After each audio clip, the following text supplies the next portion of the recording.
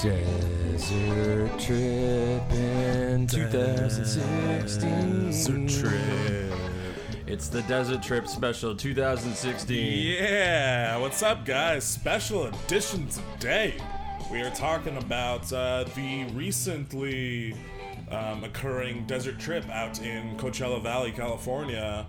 And not just, we didn't go to Joshua Tree like a bunch of fucking hippies and take mushrooms and, wax poetically about philosophy and space and whatnot. George and I have already found ourselves. We don't need that junk anymore. We're off the junk. We're off the mushroom junk. Been there, done that.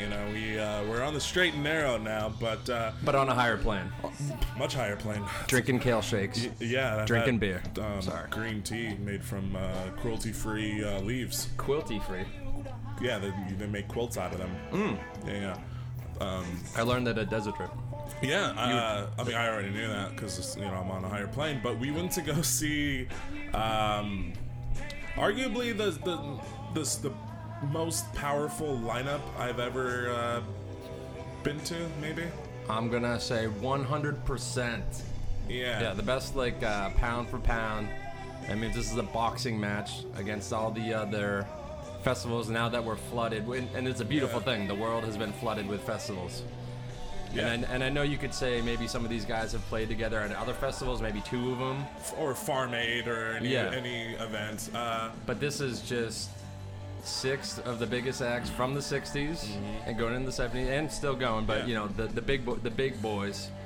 I'm sorry, it is boys, no ladies. Boys Club. What are we going to do? Yeah, so who do we see that weekend? We got Bob Dylan and the Rolling Stones on Friday night. Yeah. And this is the other thing too. Instead of Coachella, it's not an all-day thing. Well, there were festivities and fun little things to do there. Yeah, because there's still, just like Coachella, there's people there camping. There's people, there all day or whenever gates open. And I guess there were DJs playing music all around. So that was going on. But there are no live bands until the sun was setting. Yeah. And so Bob Dylan comes out on Friday, and Rolling Stones close that night out. Saturday night, you have Neil Young starting the night off, going into Sir Paul McCartney. And then Sunday night, to finish it all off, you got The Who. And then Pink Floyd's Roger Waters. The Roger Waters. The genius behind Pink Floyd. So in honor to pay homage to these legends, we are doing a recap Desert Trippin' Festival. Standing on the shoulders of giants. Podcast, because we are standing on the goddamn shoulders of giants. And so what we're gonna do is, I guess we can talk a little bit about the actual festival itself. But the point what we're doing here is we will be playing one song of each artist, or I guess two of us. Charlie and I each are choosing one, in the order that they played at the Desert Trip. And then maybe we can just make a little playlist so you can listen to. Yeah, we'll do that. I want to do for this too is play live or put live videos of these guys and just have something to look at, even if it's not necessarily from Desert Trip. If there's good, I don't know how good some we're listening to right now is Down by the River from Neil Young and his band The Promise of the Real, and it's not the best quality, but sounds good to me. Headphones. We'll do something. Yeah. I mean, it's passable. It's okay. But anyways, so it was 3-day, Friday, Saturday, Sunday. And didn't start. They started about 6 p.m. every night. closer to 7 probably every day. Yeah, the sun was down and it was time for music just going down. Yeah. And I like the idea of starting right when the sun's going down. And Friday they actually let it go. They started a little later because everyone was having. If there was one complaint. I'm a human, so I guess you're gonna complain. Friday night, the logistics of it, it's pretty huge undertaking getting all the people out there. Sure. Most people, some people did camp Thursday, or got down there like a responsible adult and had all their shit down. Most of us had to work or whatever, half days, so you drive down, and George and I have 2 different experiences. We both got there late. Yeah. I missed Bob Dylan altogether, and got there for I think 3 or 4 songs into the Rolling Stones. Oh wow, it's that bad. Because as we were walking up, that's right. Myself, Zcam, and my friend Juan and Alex, we heard 2 songs the opening, and so all right, cool. So I mean, it took us 4 hours to get there. We checked into the hotel, did all that. once we get to the festival, I wasn't quite decompressed enough. Yeah. So I saw the the first act I saw was the Stones, Rolling Stones, and I just wasn't ready to have fun. I enjoyed it. Don't get me wrong. It's tough to drop all that anxiety immediately and at the door. Yeah, it took a bit. Not that I was. Yeah, not that I was there in a bad mood. Yeah. But nonetheless, the Saturday and Sunday each got easier with every day once you knew how to navigate the place. The logistics. Yeah. Once you got the logistics pat, it was actually, I would say, a very smooth run festival. I mean, the bathroom situation was pretty good. The seating, no porta potties. Sound system was the best. Was amazing. Yeah. It was apparently designed or had like executive producer of it, Roger Waters, designing the layout of the sound system of the sound towers and everything. Like I've never been to a festival where I wasn't complaining at all about how many speakers there were, but I was like, there is an extraneous amount of speakers here. Like they could easily have gotten rid of that one. Yeah. Easily got rid of that one, and it was great because everywhere we went to the bathroom, we went to go get beers, we went to go get food. Music is blaring everywhere. Yeah. You know, like most festivals, as you walk away, it gets more and more into the distance, and obviously, if you were in the campgrounds, you weren't hearing it well, but inside the festival, the sound was great. Yeah.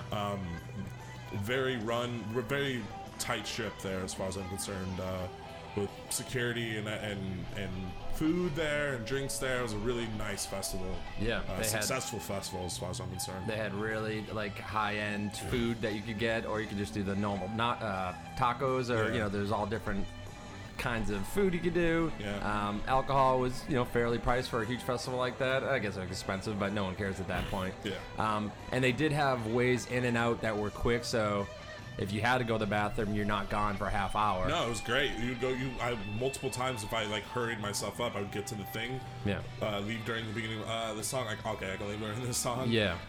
Go to the bathroom. I'll come back by the end of the song, or the beginning of the next one. Yeah, and sadly, I didn't figure out there's this really good bathroom off to if you're looking at the stage off to the left side, that was a lot more part of the festival. Yeah. That you could still hear the music great, and I was back in a jiffy.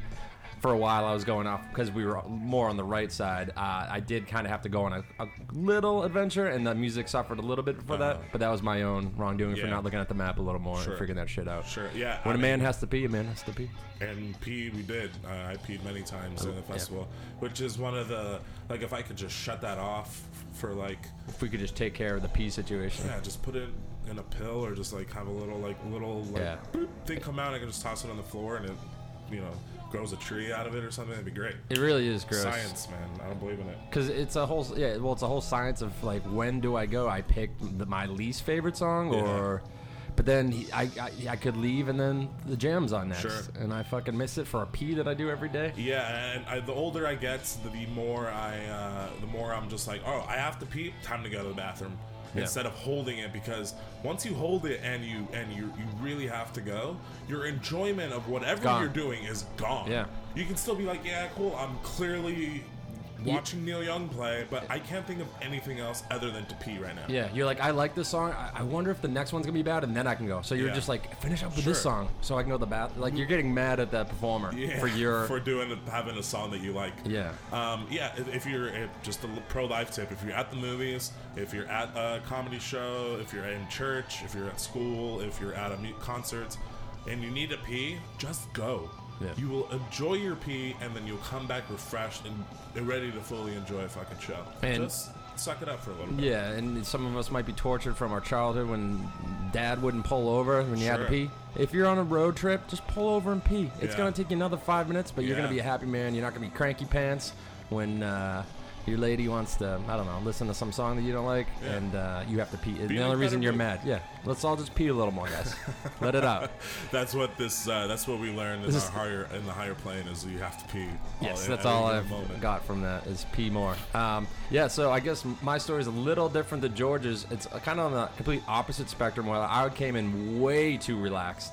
I got there early in the afternoon, and George and I, we didn't get to like hang out of the show much because we had all these grand plans, but it's so hard to try to meet up with people. A country mile in the desert's a fucking desert mile, man. It is, and we were 8 miles away from each other, and then I think we drove close to where we were, and I was like, "Fuck this!" Like it's 8 miles in the desert is something else, man. Yeah. I mean.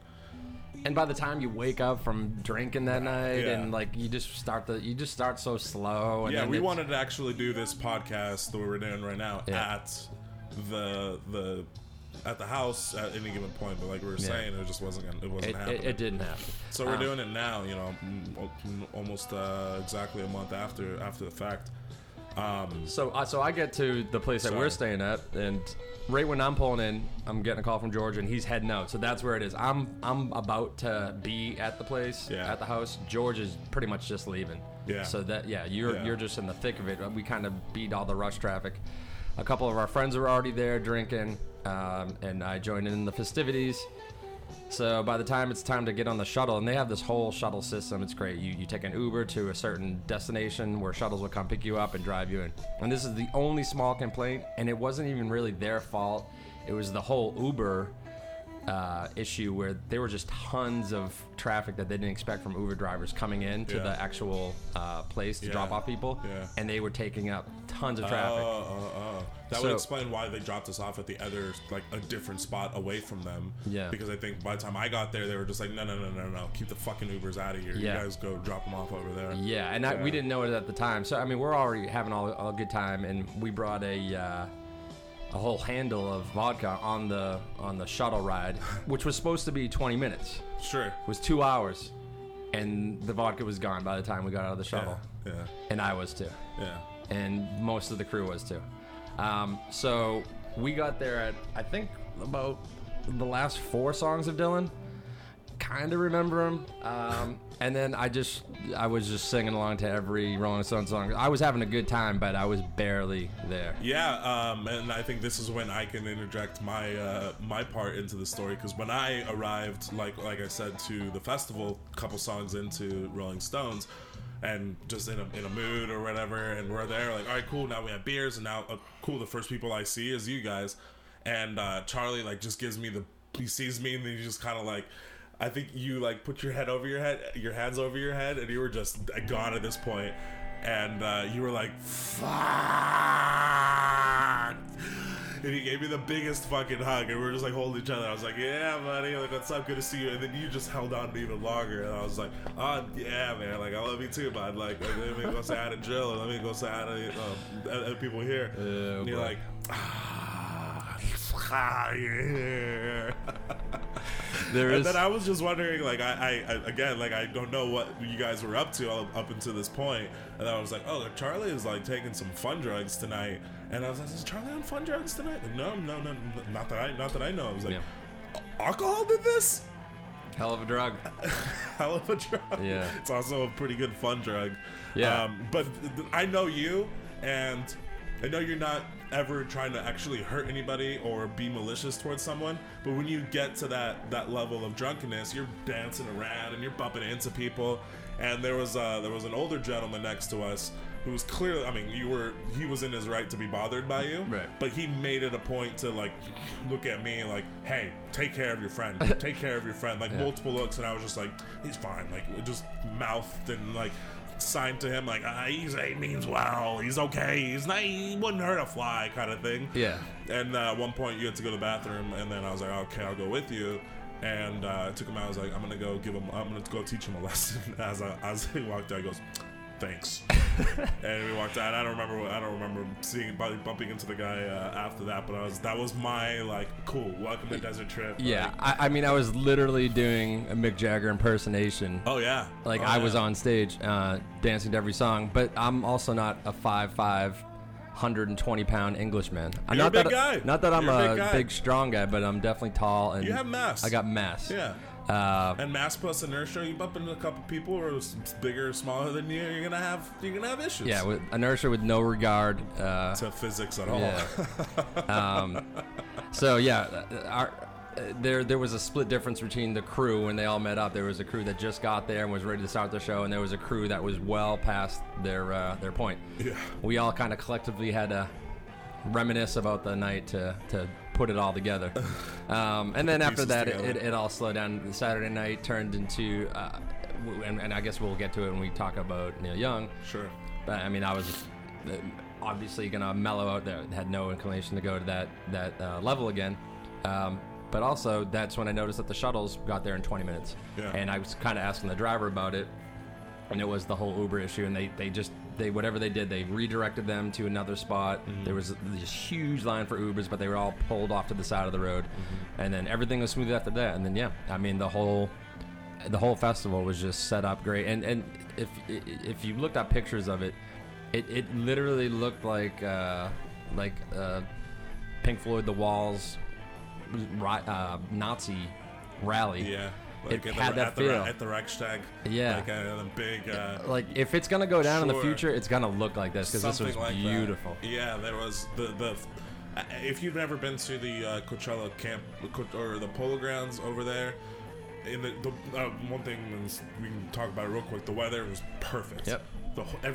All 3 days, like, it never got uncomfortable at all in the slightest.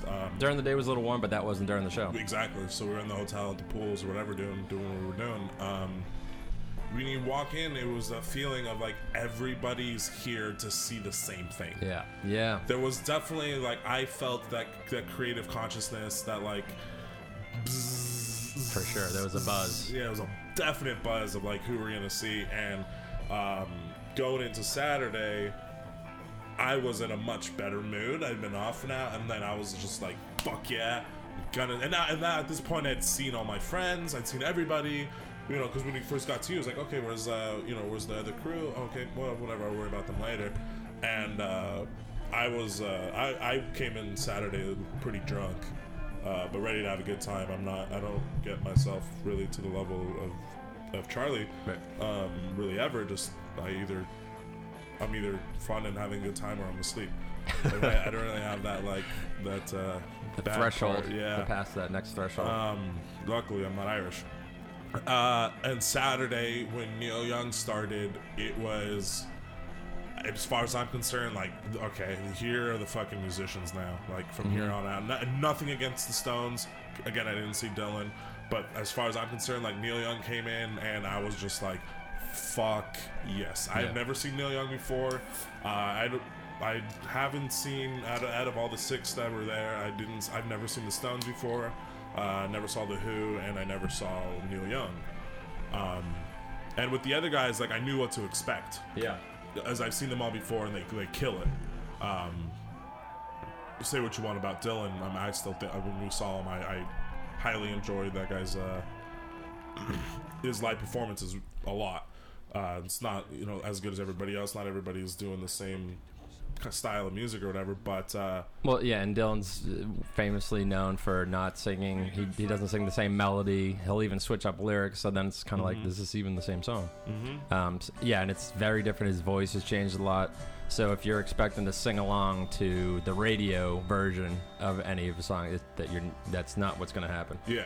You're actually going to see a band that he has great musicians, and you're going to see him just reinterpret the songs. He's an 75-year-old man. Yeah. He's reinterpreting his songs to an 80-year-old man. 50, 60 years old at this point. Yeah. But Neil Young, I mean, was my highlight into the festival, because it was like, I really started to enjoy myself, and I was blown away. Yeah. I tried to not maintain it or to have any expectations as far as what Neil Young would do. I've heard good things about him live, but by every stretch of the imagination, he blew me away. Yeah, his band, Promise of the Real, which I got to see the month before at Mission Viejo Lake. That's where I live, in Mission Viejo, and there's a little lake there where they have concerts during the summer. And Promise of the Real was one of the last bands. It's Neil Young's boys. No. Well, one of them is Willie Nelson's boy. What did I say? Neil Young. No, sorry. Neil Young's the performer. Yeah. Willie Nelson's boys. One of them wasn't in the Promise of the Real when they were touring here. It was the now I forget Luca and I forget the other one. Luca's kind of the darker, more like I feel like he listens to The Cure and stuff like that. And then the other boy's more the southern rocker. Just he looks like he could be in Leonard Skinner, that kind of look. Yeah, and he's the guy that I saw. Long hair pulled back. Long hair, beard. Big dude, burly. just big southern dude. Yeah. So that was their backing band. Then obviously there was other players there, and I mean the harmonizing, and yeah, I guess I don't know how the order we're gonna do this. We're gonna talk about Neil and more specifically when we get into his songs. But yeah, that highlight for the whole. Besides Roger Waters too. Yeah, and that's having Roger Waters was another fucking thing. Yeah. But Paul McCartney was another fucking thing. The Neil Young thing will be my highlight too, and it's more walking into the festival that day. It wasn't on a full handle of vodka, just a couple beers, and we came like in the dead center of it, got a beer. Started walking down like the slow slope, and then he came on, and he just came out solo with his old school huge church organ or whatever the hell it is. It's beautiful old school carvings on it. And just him, and he played After the Gold Rush, and he was playing that while we were walking to our section where we were all going to meet up. And that was like one of my favorite walks ever, because what George was saying, everyone, I guess when you go to Coachella and stuff, you got people that don't even some people don't like rock music, some people don't like techno music, but you're all there enjoying different music. This was, everyone's here to see Neil Young. Maybe some were there just to see Paul McCartney, but most people there to see both of them. For sure. Absolutely. And there was just this, like, everyone looking at each other, not like smiling, but just, there was just this agreement that, like, here we are, guys, we did it. Yeah, it's that collective good vibe. Yeah. You know, everybody's on, obviously there's probably fights and whatnot here and there, but come on. What's not going to happen? We're humans here. Yeah. But it was a definite, him playing After the Gold Rush was just like, I think at some point I just put my hands up in the air like, fuck yes, yes. Yeah, me too. I did. George and I are those guys that put our arms up in the air and say, fuck yeah. And there was just something, he didn't come out with a blazer of the band all come and kill. He just said, Neil Young by himself in front of, what, 80, 90,000? Something like that. Just sits down at a piano, nothing else to help him out. Or maybe he had a harmonica. And just killed it with his beautiful, weird voice that no one else has. And seemingly all 90,000 people shutting the fuck up for fucking somehow 10 minutes, you know? Yeah. And you can hear nothing except for Neil, at least with me. And, the sun's going down. It was beautiful. It was majestic. And the way he came out is it was like slow, epic music. And he has these women that come out. I'm sure there's, I remember the women, but I think they were dressed up like farmers, and they're throwing seed on the floor, like they're whatever it was. I'm sure doubt it was seeds. I'm sure it was probably like hay or something. They're just throwing it on the stage, and that's how it starts. And then Neil comes out, and he comes out with After the Gold Rush, and it was just like, as cheesy as that sounds, like at the time, even that, or thinking about it, I was like, that was fucking cool. Whatever that, like the metaphor of that is, and and we'll get into him a little bit. We already, you know who Neil Young is. He's a very Mother Earth motherfucker, tree hugger. Yeah, he's a Mother Earth motherfucker. I mean, as we're looking right now, he's wearing a shirt that says Earth. We get it. You like the Earth. I'm over it. All right. I want to go to Mars. Yeah. So I think we probably should.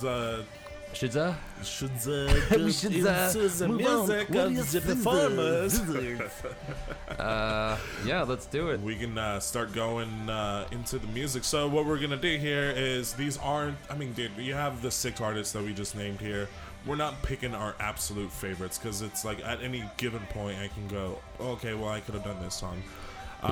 For the most part, we might even picked up songs that are a little more personal, but there are some of the bangers that you all know well. Yeah, these aren't all. We're not all doing deep It's a little cuts. mix. It's a little mix. I think it's a great, nice little collective mix. Some songs absolutely for sure know. Some songs you might not know. Yeah. Which is I think cool. Or I forgot about. There's a song that we'll talk about, Paul McCartney, that I forgot about that you picked, and I was like, I fucking love this song, and there's certain songs that even from your favorite artists you just fall by the wayside because they have so many songs. Yeah, exactly. And so we'll go through now what we were listening to earlier. Sorry, before we get into it, a highlight of the fucking festival was Paul McCartney's set, which he followed Neil. And Neil Young came out and played guitar for 3 songs with Paul McCartney. And was in what was like a very adorable, like, he's still a real guy moment. Yep. Was after the 3 songs, Neil started playing na na na na na na na na na na na na, like the guitar riff for Helter Skelter. Yeah. And then Paul was like, "Oh no, sorry, that's not on the schedule. We can't do that. Let's stick to Let's stick to the schedule." Obviously, there's a big epic light show that's involved, and you can't just stick to you're gonna ruin the moment. Yeah. There. But at that time, I was like, "Oh, that would have been so cool!" Like Neil was geeking out playing with Paul. You got a little excited there. It was. I just remember seeing that. Like he's still a real guy. As much of a legend he is, he's still a dude who loves playing fucking music. Yeah. And that was pretty fucking cool. Yeah, and even as much as you're right, like Neil Young and even the little Dylan I saw, and even the Who, it seems like the bottom rung guys were more freer. Yeah, more free to jam and a little more not I don't want to put the produced. word less produced. Yeah. And that's why you're a headliner, because you're fucking putting on a show. And Roger Waters has the most produced show of all time. Yeah, and it's not saying it's a bad thing. Yeah, Paul McCartney, like same thing, like very clean and precise, and everything's great. But everything goes where it goes. Great. The other guys, and that's kind of a cool dichotomy for every night you get this kind of, not they were going wild and not playing the songs at all that everyone loved, but there was just this little difference between the openers and then the closers. The flow of the festival was great. There was not. Yeah. They didn't. I mean, not that any of the guys are really like the other guys, but it was like. No. Somehow it feels like it though, in a weird way. They're all. They're all songs that we've known our entire lives. That's the one thing that kind of helps. They're the greats. So we'll start with Bob Dylan, the opener for Desert Trip, and he'll be our opening act for the podcast here. And just quickly, like his playlist, George, that we didn't see, or I saw the very end of, Rainy Day Woman. If you're not aware, that's Everyone Must Get Stoned. Yep. That's that song. 12 and, what is it? 12 and 35. Yeah. Don't Think Twice, It's All Right. I mean, I don't know how he did it, but that song they recorded is just ridiculous. That song, Don't Think Twice Is Alright, got me through some very difficult times. Yeah, I mean, the ones we're saying right now, we could have picked any of these, but we didn't even pick anything off the playlist. Highway 61 Revisited, It's All Over Now, Baby Blue. I mean, those 4, and then he goes High Water. Baby Blue. Not that there's no good or bad, but I mean, just those first 4. Sure. One of those are biggest classics. Then he does Simple Twist of Fate. Early Roman Kings, Lovesick are kind of newer stuff, Tangled Up in Blue. Tangled Up in Blue. But alternate lyrics, so again, he doesn't sing at the same melody in different lyrics, so it's not the same song. Rambled Up in Jews. Rambled Up in Jews is, he's very anti-Semitic. Ramble Up Those Jews. Yeah, and he had a video of Jews being piled. It was terrible. But I was wasted, so it didn't matter.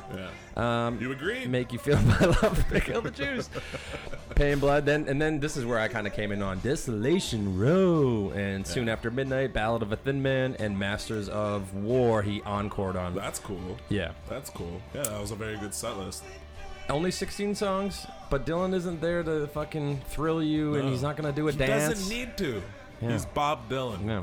He's Bob Dylan. He'll always be Bob Dylan. And not newly Nobel Prize winner. Yep. Bob Congratulations, Dylan. Bobby. Doesn't give That's a fuck, what he likes apparently. me calling him. Yeah, Bobby Z. Well, I read a couple different things where I was talking about with my girlfriend, like, it's kind of, I love it how gangster it is that he just doesn't care. He doesn't respond to their calls. And then he finally responded Nobel Prize, for the Nobel Prize committee or whatever. Yeah, they were trying to reach out, let him know, like, are you showing up? Yeah. No response for like a week.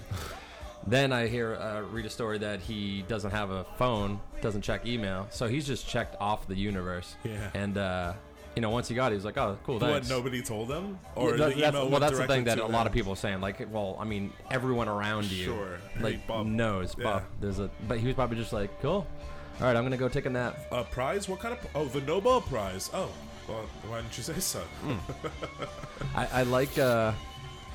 I like knowing that he's not on a phone and doesn't check email. His life must be so nice and not like just infiltrated with nonsense. Mm-hmm. That part must be nice. And I guess at that age, it's like, I'm not going into this stupid world. No. Reading all this. I'm Bob Dylan. I don't have to do any of that. Yeah, it's the same thing with, what's his name? Dude who just won. Well, I like how I said he just won the Cubs, but Comedian dude. I'm having a brain for Bill Murray. Same thing. Like, you can't get in touch with him. Yeah. One thing that did buzz. So the Cubs, as a timestamp to where we are in the world, the Cubs have won the World Series. The Chicago Cubs. If you know anything about baseball, they 1908. are the lovable losers. It's been 108 years since they've won a World Series, and they won this year. Great game. One thing that bothered me was I love Bill Murray like anybody else likes Bill Murray. Let the guy fucking have a moment where he is actually enjoying his team that he's, I mean, God only knows, cheered for his whole life. He's in his late 60s. His team has never won the World Series. Let him have this moment as a fan instead of constantly the camera on him. Him and Eddie Vedder, constantly cameras on him and Eddie Vedder. Eddie Vedder, Bill Murray, baseball. Eddie Murray. Eddie Murray. He was also a baseball player, played for the Baltimore Orioles. Don't try to make up for your mistake. No, but like there was people taking selfies with him, and they would show. It's just like, I get it, but like, hey, the as Nick Cave said, like, people ain't no good, George. People aren't any good, George. Just let the guy have a minute. No, because you know what, that guy, I saw that when they won. And God bless the guy. He was probably drunk and having a good time. And it's got to be weird. You bought $1,000 ticket to go see the World Series, and you look behind you, and Bill Murray is watching the game behind you. So you're just freaking out, telling him like, I would do it. You would do it too. No, sure. But yeah, right when they won, he turned around and recorded it. That's his claim to fame. Like, that's his 50 minutes. He'd be like, I'm the guy who fucking recorded Bill Murray when he won. Yeah. Everyone has a phone. Everyone's a douchey douche. What are you gonna do? Everyone throw your phones away? Yeah. I would like that start. When cool. I'm president, all phones are going to go away. Oh, good. And Jews are good things. So we'll start with... and we're about to vote for president. So we are in like a crazy time in this world. We had the Mount Rushmore concert. Mm-hmm. Moving to the Cubs win, and now we're about to vote. So we're in a chaotic times. David Bowie's tough year. It's been a hard year. Everybody had a hard year. Personally, not shitty, but just a shitty feeling. Yeah, you know, shit. I'm ready to swipe this clean. Yeah, I think 2016 was a general malaise of humanity, where everybody's kind of just stuck in molasses, and we're trying to get to better places, but we feel like we keep getting sucked down. By everything, by life, and then maybe this year my life wasn't any different than any years gone by, but 2016 was definitely a bizarre year, and how bizarre! It's only. But you know what helps, George? Music, George. That's right. Music helps. Let's get into some and music. Netflix, I guess too. Yeah, Netflix and music. Charlie's gonna go. We're gonna start with Charlie's pick here, and it's a pretty decent cut, dude. Good pick. Thank you. Not what I would have expected at all, but again, like we were out of me or just out of you. Really? What? I'm curious what that means. Just the era of Dylan you're picking. Okay. Yeah.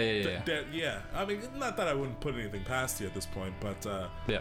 Yeah, it's a later cut. Out of left field. Sorry, I thought that was your toe. It's George plays footsies with me. We've talked about this on one of the other podcasts, and I just want it to be known that he's always initiating it. I do respond, but I'm not the initiator, and there's a difference. Someone's got to be the aggressor. He has nice big bare feet. Yeah, I'm a caveman. And I have like good sculptured feet. You could be a foot model. I could have been a foot model. Yeah, but you still can, dude. Dreams die, folks. Like David Duchovny in Zoolander. Anyways, yeah, so I picked Standing in the Doorway, Time Out of Mind. And I like how this is a new Dylan. Third phase Dylan. This is the old Dylan. This is 1997. Yeah. So 20 years old. Dylan in the 80s made some shit albums. But good songs on those shit albums. Sure. For the most part, shit albums. Just pretty shit albums. Of course, a few gems. In the 90s and 2000s, he made some pretty fucking great albums. Some of his best. Yeah, and I think obviously everybody knows the old shit, but like Tempest is great. Modern Times. Modern Times, yeah, which is his second to last one. He did like a Christmas covers if you want to get all technical. Yeah, Love and Theft was pretty good. Oh, that's the other one. Yeah, I think that was before Time Out of Mind. Yeah, okay, just after the next. Okay, so Time Out of the Mind was kind of. This is 1997. And these are all critics saying this, but Time Out of the Mind was the awakening or the he started writing albums again that were just solid all the way through. Yeah. The 80s were this weird. He found religion. He was just kind of. I just finished his autobiography, and he was just kind of lost in the woods. Empire Burlesque, which George is just devastated by. George almost quit loving Bob just over that album, and just the cover alone, you just want to commit suicide. Check out 1985's Empire Burlesque, and I mean, obviously I love Dylan, but I can make fun of him too. Empire Burlesque is a hilarious Bob Dylan record. Not ironically hilarious. Well, it's funny too. And then after that, he went and toured with Dylan, Jesus Christ, Grateful Dead for a while. I listened to those albums and it's like, does not work. Those two together. But I like how they just didn't give a shit. Sure. And there's just something about the Grateful Dead, dude. Even if it's Bob Dylan singing, it's just like those two together.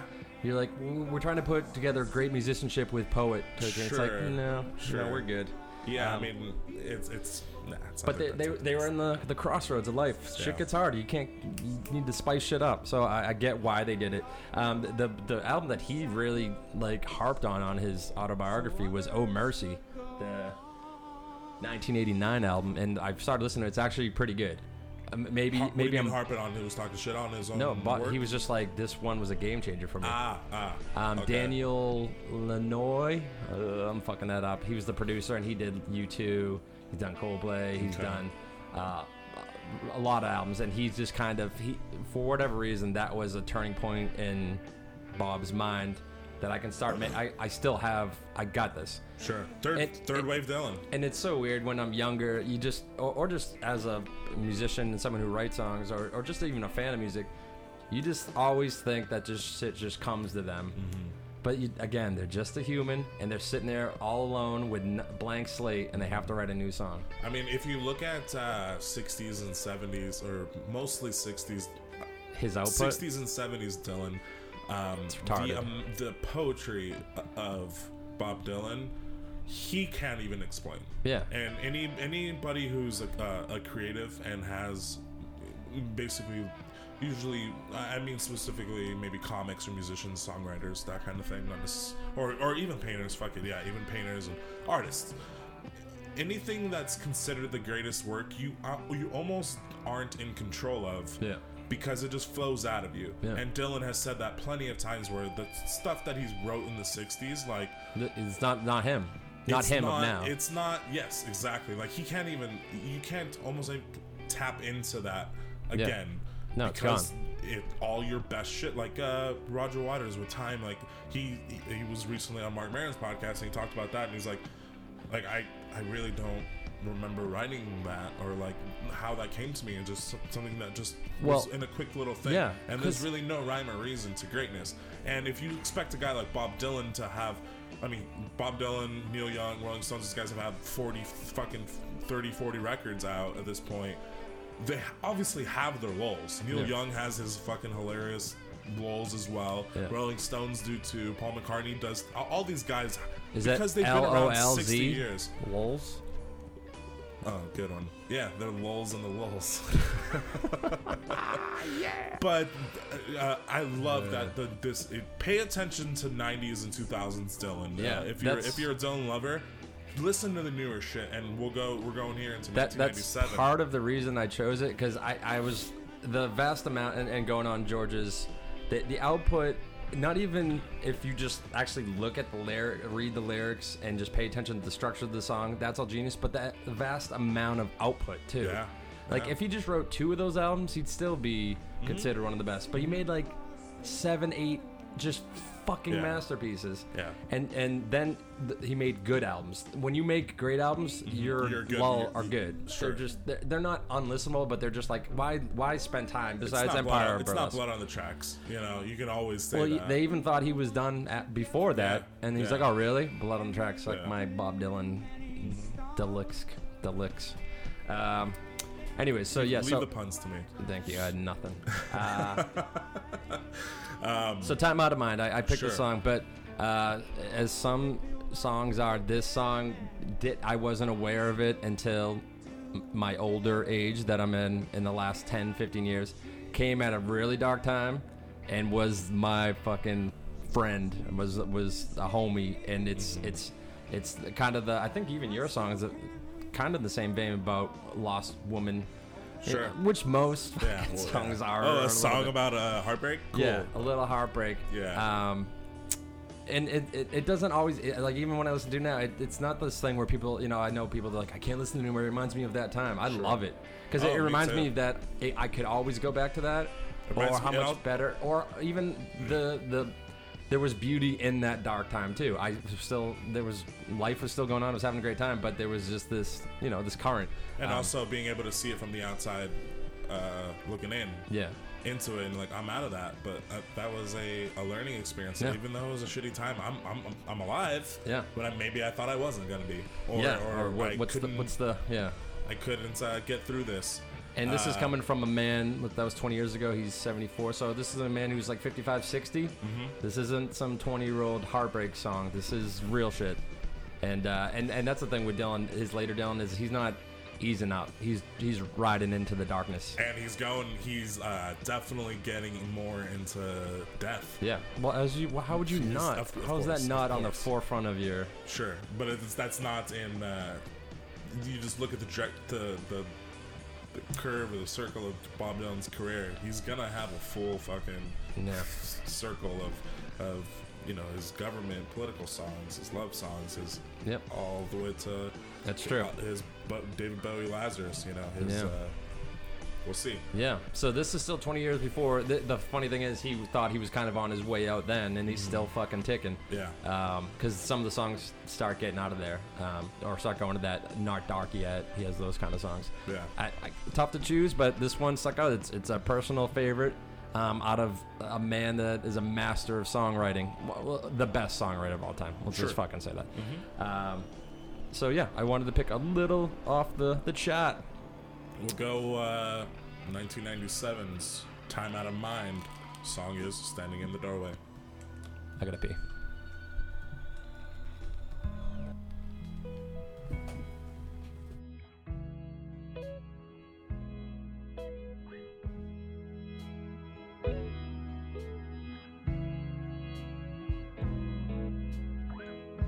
I'm walking through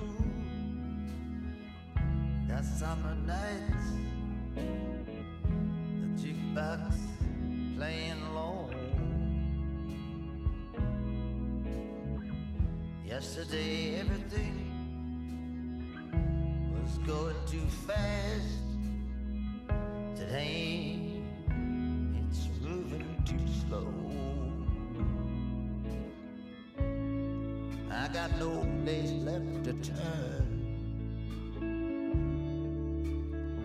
I got nothing left to burn. Don't know if I saw you, if I would kiss you or kill you. It probably wouldn't matter to you anyhow. You left me standing in the doorway crying. I got nothing to go back to now. The light in this place is so bad, making me sick in the head. All the laughter is just making me sad. The stars have turned cherry red. I'm strumming on my gay guitar, smoking a cheap cigar. Hell yeah, 90s Dylan. Yeah. Beautiful, man. And he doesn't relent off this. This is the wave that he's riding. It's a gentle, sway. Nothing will change. He just, I'm looking at the lyrics right now, and with Dylan, all our other kind of bands have like kind of a short list, unless you're looking at hip hop, a little more extended.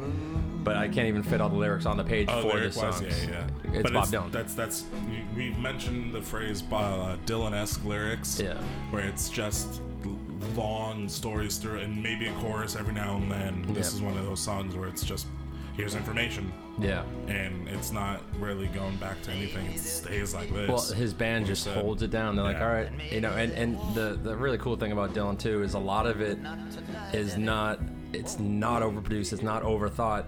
It's literally, he comes up with a chord progression, and his band's so good, he comes in and says A, C, G, whatever the hell is going on. Shift here, do this, I'll be back. Starts writing more lyrics, comes in, has a pretty much good idea, let's go. And it's free range from there. Yeah. And, they'll pick up on lyrics. At this and point, dude, he knows exactly what he needs to do. Yeah. But he's been that way since the Big Pink house with the band, you know? He's just, it's an amazing feat. And there's something that I think you can feel in today's music that doesn't have that. Maybe that's what people don't want. They don't want that spontaneity. They want this perfectly sculpted. We've done 3,000 takes. This is a perfect song. Yeah. That's not Dylan. And that's the beauty of music sometimes, or a lot of times, is when it doesn't need to be that Bohemian Rhapsody, Yeah, there's a beauty in that. But, absolutely. But there's just this. And his voice here, he is clearly older Dylan, but goddamn if you don't feel this guy right here. Yeah, that's a really good point to put on. I was thinking about this today, and I was actually listening to one of the songs that you picked. Well, everyone knows Wish You Were Here. And there was some guy talking about it. Spoiler alert. I know, sorry, ruiner. Sorry. Go back 15 seconds and then but he was like talking about it, and then he would sing it, just trying to he obviously this guy's a musician too. He's like analyzing it, or analyzing it, and he would sing it, and he would just do this thing that I have a problem with a lot of singers, is this whispery, I'm trying to hit everything good, instead of fucking saying the goddamn lyrics as you mean it. Instead of singing it nice, I feel Bob Dylan in this song when he says certain words. For sure. Yeah, maybe he's selling it to us. Maybe he's a I don't know. He can mask it because he's fucking Bob Dylan. Yeah, he might be able to, but I'm sold. Irrelevant, even if it's a placebo effect of emotion here. He's, but how can it not be? Real. How can it not be from a 6-year-old man who's been through marriages and breakups and travels the world and is a sensitive soul? So yeah, I mean, standing in the doorway crying. Where do we start? The beginning? Do we go through all the lyrics, or just kind of a gist of it? Sure. I guess we could start. Well, there was one thing that George and I stuck out because we're immature men. Is I'm strumming on my gay guitar, and then we put our flaps up. But I do like that because it's flaps. Limp wrist. Sorry. Just even that, all this laughter is just making me sad. The stars have turned cherry red. I'm strumming on my gay guitar, smoking a cheap cigar. The ghost of our old love has not gone away. So he's even pissed at his happy guitar. Mm-hmm. It's like this fucking gay guitar. Yeah, can't make it sound sad. Yeah, it's still it's getting me in a good mood. I think he's kind of going that it's the one thing I got out of all this. Your sadness? Well, yeah, and I still got my guitar. It's still the one thing that's don't worry, Bob. Mm-hmm. I'm here. Yeah. Your friends, your girl. Her trusty happy gay guitar. I've always been here. Yeah. His guitar's name was Elton. Was it? No. Oh, well, I was totally gonna ride on that. So I would just there's this whole story, but there's these little don't know if I saw you, if I would kiss you or kill you. Mm-hmm. That's it's a weird feeling when you've seen someone. Man. You just there's so much. I want to hit you while I kiss you. Yeah, that's love, man. I mean, love and hate are. Love and hate are very close, man. There's a thin line between the two. Same thing with sanity and insanity. Sure. It's that little thin line you can cross over. But and it's that area. It's the ones you hurt the most are the ones you love. Absolutely. And he's been hurt here. Yeah, and I don't know it doesn't even matter what the personal thing was going on in his life. He could just be looking back from in the 70s. There's organ going on throughout it, which is really nice. It's just this kind of mellow. It's lifting the song up the whole time. It kind of sounds like Sad Eyed Lady, if you know that song from what's the Blonde on Blonde.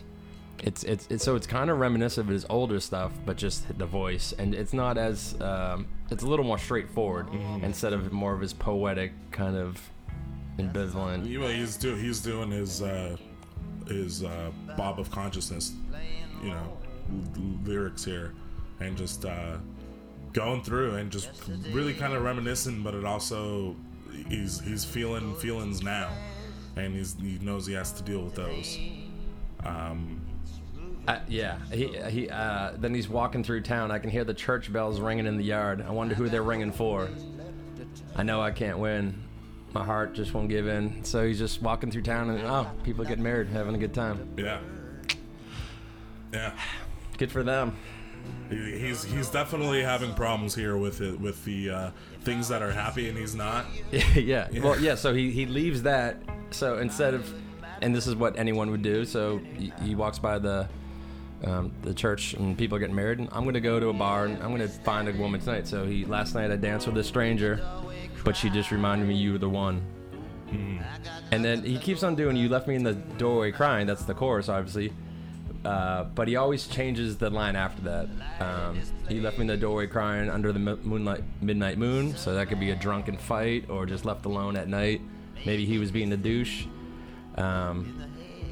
You left me in the doorway crying, suffering like a fool. You left me in the doorway crying in the dark land of the sun. I like that line. Yeah. The dark land of the sun. And then at the end, so it sounds like he's just dissolving throughout the song. And then at the end, I eat when I'm hungry, drink when I'm dry, and live my life on the square. And even if the flesh falls off my face, I know someone will be there to care. It always means so much, even the softest touch. I see nothing to be gained by any explanation. There's no words that need to be said. So after all that, there's no words that need to be said when he just gives you a litany. Now there's nothing left. He's basically just mic dropped on the song. That's exactly what that was. If there's anything else left to be said, you don't need to respond, baby. Yeah, I just killed you here. And just I like how it's like a techno song or whatever, where it just doesn't stop. It's one pulse. You're not gonna drop. There's no, let's drop the drums here. Let's do a solo, or let's Bob, give it more emphasis on the end here. Let's really mean it. No, just I feel like the song, does it fade away? I feel like it just he might just keep singing. He might still be singing this song. It's like how the records end, where it just fades out. Yeah, I think it is. And I just feel like he's just could keep telling you about fucking love and the hurt of it. That's funny. Now looking at this and our two songs that we've chosen here, there's definitely some parallels to be made here. Yeah, I wasn't even really aware of yours either until, and there are a lot of comparisons. And then quick shot of Bucky Baxter on pedal steel, holding it down. Strat, who's doing the little I don't even know, the little flourishes of guitar is Robert Britt, and then on the slide is Cindy Cash Dollar. I just wanted to say that name. Cindy. I don't know if that's still part of his band now. I don't know how many different reincarnations of Bob Dylan and the band, or his band. It's called his band. Yeah. But yeah, that's the beauty. Dark Land of the Sun. Santa in the Doorway. And listen to the rest of that album. Yeah. That's the Time Out of Mind. The comeback, I guess, or the resurgence of Dylan strong albums. Yeah, late '90s was a weird time for music for him to come out, with another Dylan record here. It's true. It's kind of a weird transition where the kind of grunge and that had faded, and we were into super pop, and then rap rock. Yeah, and that was the king of the day, and then obviously hip hop was dominating Eminem and stuff. Not bad for a guy's 30th album. Is it 30? Yeah, Jesus Christ. Yeah, that's cool. This puts you in a nice romantic mood, even though it's sad and it's about breakup. It's a romantic one. You could dance with your lady to this. Yeah. No, for sure. Yeah. It's nice. Be like, look what you could do. Look what your kid do to me. Watch yourself, woman. Watch yourself. Don't leave me standing in the doorway. But we will quickly here go back in time. Ooh, go back to a land of 1976 pickup sticks. I remember it fondly, George. We will go to his only his 17th record at this point. A baby record. It was early Bob.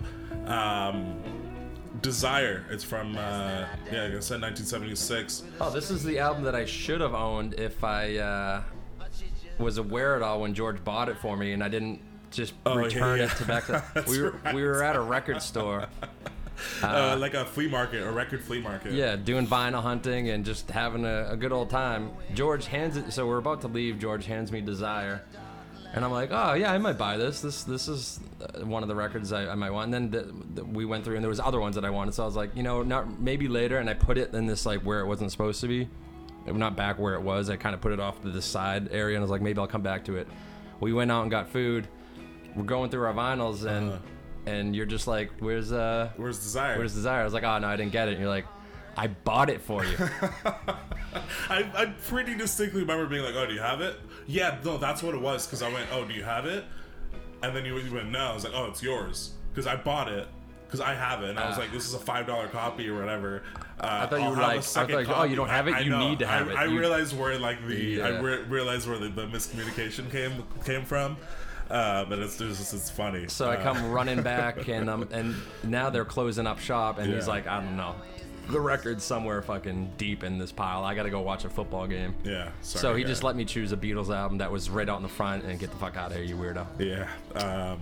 Anyways. But nonetheless, it is one of my favorite records. 1976. It's got a couple of hits. Hurricane's a big one. One More Cup of Coffee is a big one. Joey's a big one. Romance in Durango's a big one. Sarah's a big one. So yeah, it's just name the whole album. Yeah, I did. Hurricane, no doubt is. Yeah, is his probably one of the most. They made a goddamn movie about it. Sure. But I'm doing Oh Sister.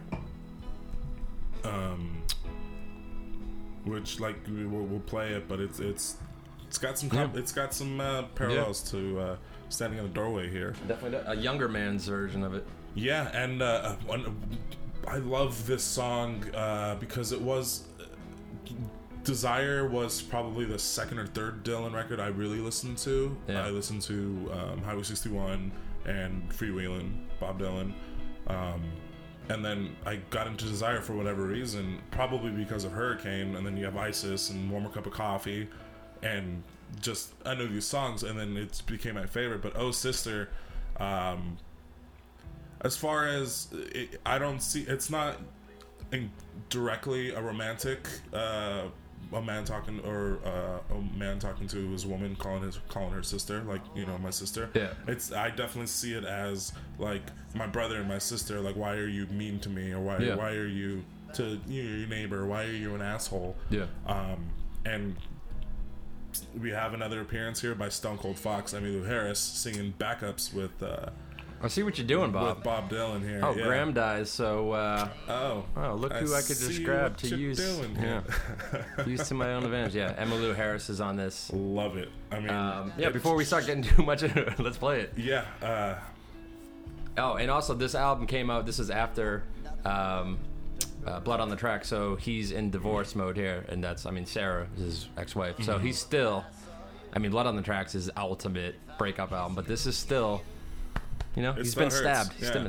Absolutely. We'll go here. The 5th track on the record, Oh Sister.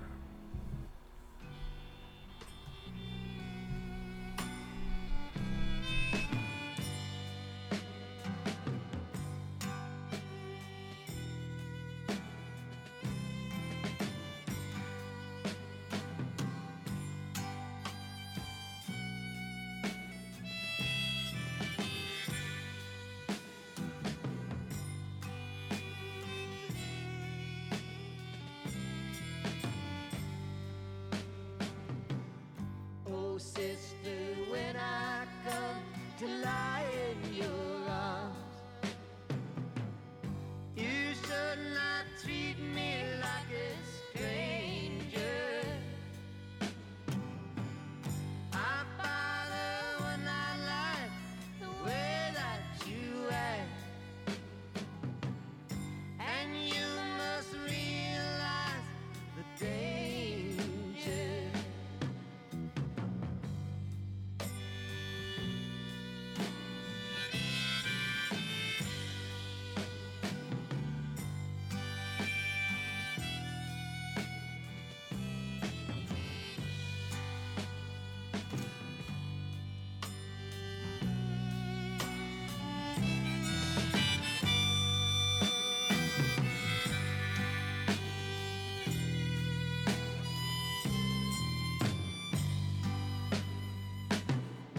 Oh, sister, am I not a brother to you? And one deserving of affection. And is our purpose not the same on this earth? To love and follow his direction.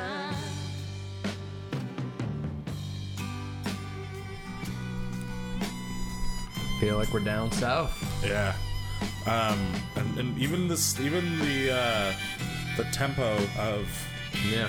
the Same two exact songs tempo. here are they both kind of stay in this mood the whole time. Yeah, it doesn't really. It lulls you. It lulls you into a trance-like, mellow trance-like state. So the first thing that sticks out to this song musically is the fiddles, but Yeah. also the drums. Yeah. You think they're kind of just staying doom. That was really That loud. was really loud. was I'm sorry. really It's loud. pops in the It ears. scared me. Yeah, It me scared too. me. And the drums on Desire are Ringo Starr. Just kidding. It's not, but they're so fucking good as far as a Dylan record goes. They're amazing. And then we have Emmylou Harris here. Do you not feel them here as well? Yeah, and then they sound good together. Yeah. She knows she's. I mean, we talked about it on Graham's thing, but he said that she was the best harmonized. Like she could just look at you. You don't even have to know the song. Like, oh, what are you doing? I'll go exactly where you go. Yeah. and I know what I'm doing here, Yeah. and I'll make it better. Mm-hmm. No, I think she definitely does. She definitely does here. And oh, sister, when I come to lie in your arms, you should not treat me like a stranger. Our Father would not like the way that you act, and must realize the danger. So There's you a get lot of some Jesus religious God stuff here. you Yeah. get some religious stuff going on here, but also it's like a broader humanity type Sure. of song too, Yeah. not just. I don't know. I think it's definitely fair to any interpretation. Yeah, I here. mean, if you want to make it like, brothers and sisters in Christ kind of thing here, you can. But And they will. I think what do you mean? Oh, you mean people in general's interpretations of yeah, it? people will be like, no, it's definitely about Jesus. Oh yeah, I mean, once you see farther, I mean, yeah, and then he goes, our Father. and is it not our purpose? Sorry, give me 1 second. George is crying, folks. I just needed to clear my throat. I didn't mean crying. I meant coughing. Sorry. Yeah, different C word. Cunt. And is our oh sister, am I not a brother to you, and one deserving of affection? And is our purpose not the same on this earth, to love and follow His direction? His being capital H-I-S, God, Allah, Muhammad. Josue, Yahweh. Yahweh. That's what I meant to say. Joshua. Josue. You didn't finish Jehoshaphat. Jehovah, Joseph. Jehovah, Joseph and Yahweh. ISIS. Combined with ISIS. that. Yeah, and thank ISIS for ruining that song on the album. I know, Anyways. thanks ISIS, which is another fucking great one. Listen to Desire. Yeah, there's not. I mean, I don't want to get. We don't need to get too deep into all the songs here, but this is just a beautiful. I mean, the harmonica, everything. You can't help but just fucking feel this song. but we died and were reborn and then mysteriously saved. By the grace of God.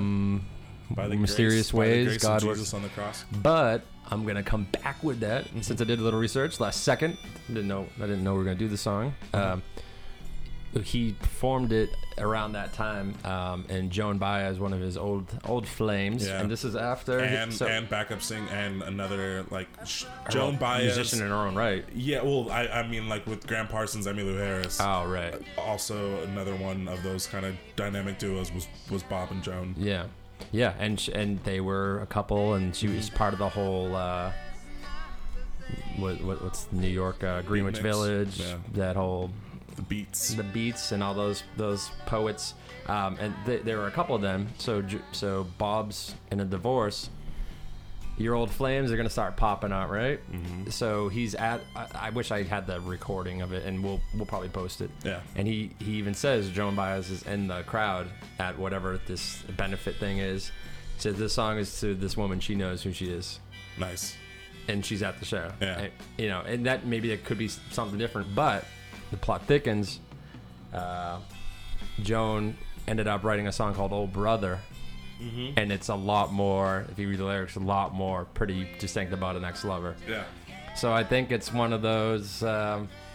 You go through a huge breakup, and not that you're just like, I'm going back to my old, but all that comes flooding back, all the other relationships, and why didn't this one work? What was this one to this one? And the lyrics kind of follow that too, where he's just,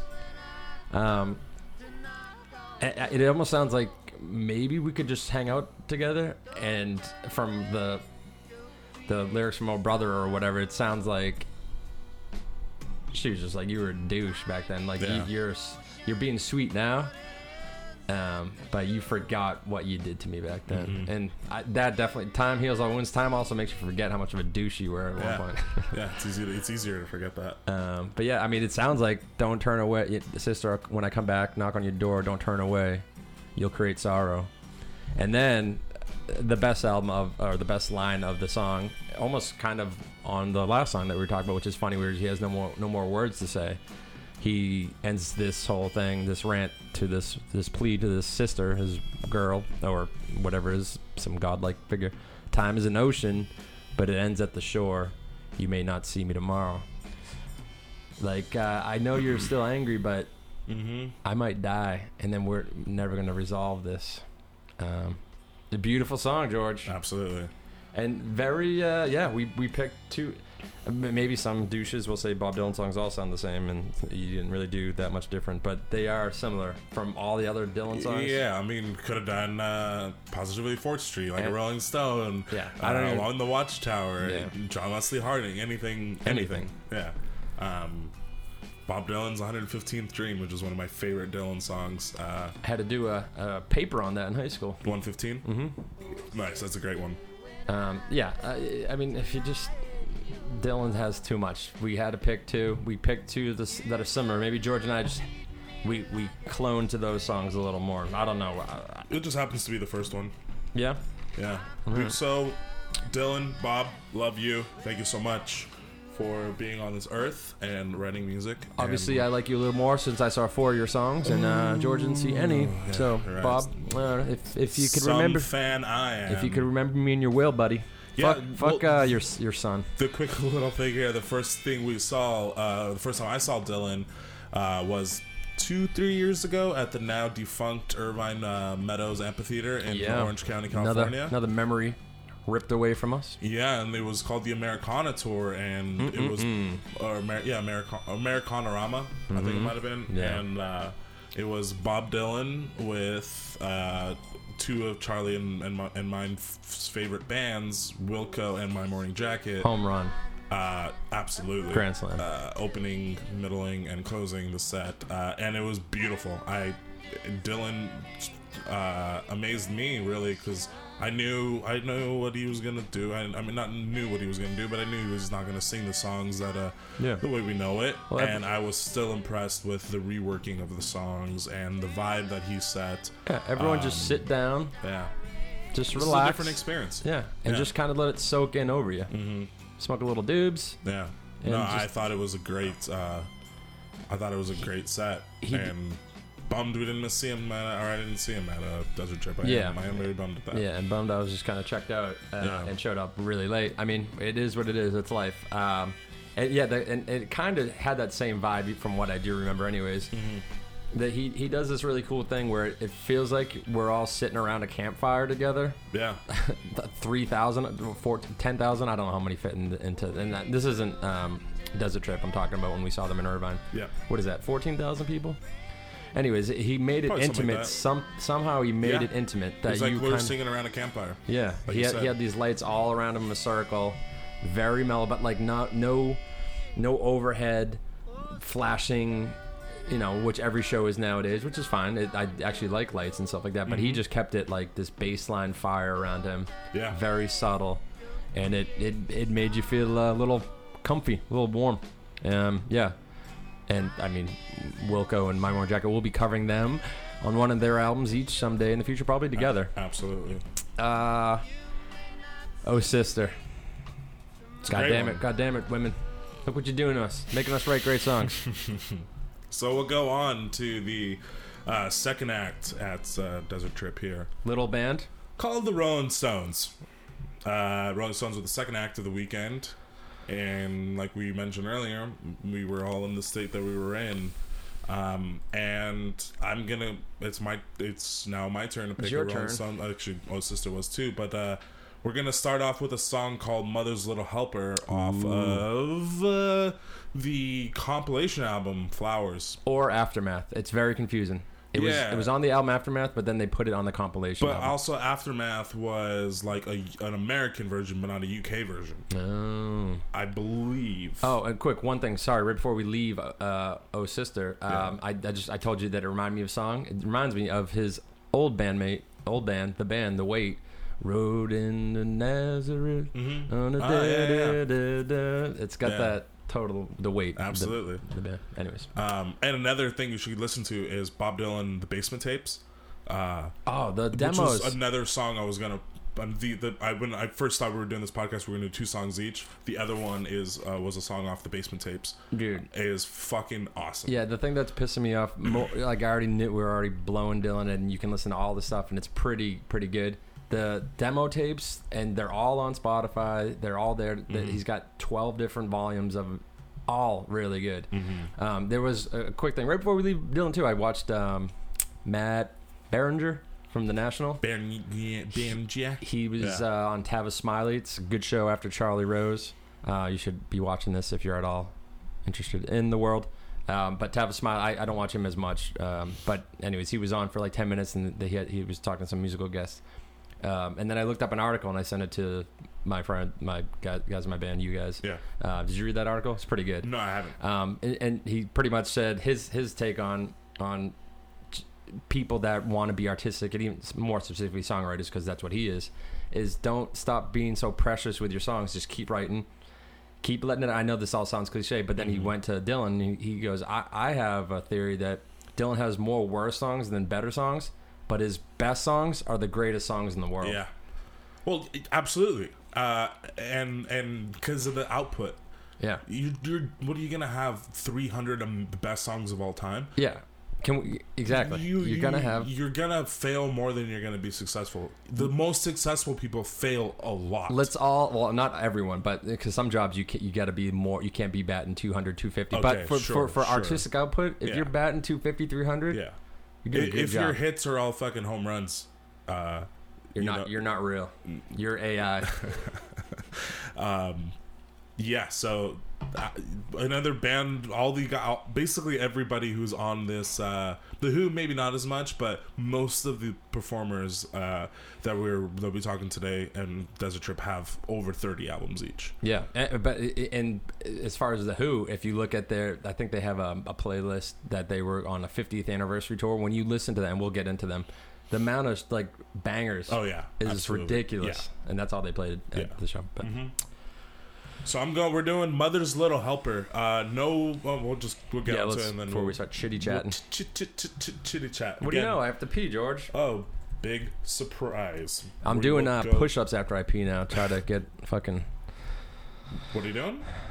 Make sure every time I go to the bathroom, I do push-ups. Why? Just to fucking do something else, like get motivated. So it's like if I go pee, and I don't mean just while we're doing the podcast, just in life. No, just do 10 push-ups, 20 push-ups every time I go to the bathroom. Why not? Really? Oh, yeah. Why not? No, that's a good idea. That's your little pentameter for when I need to do this. Well, yeah, because I'm finding time. Like, when do I do workout at night? Oh, and then I got family stuff to do, and I got whatever music stuff I want to do. Just do push-ups during the day after you pee. That's smart. Yeah, that's cool. I like that. My girl kind of helped me with that. But. What I do is I take Mother's Little Helper. Oh, I love Mother's Little Helper too. I like the drugs. Mother's Little Helper. Here we go. What a drag it is getting old.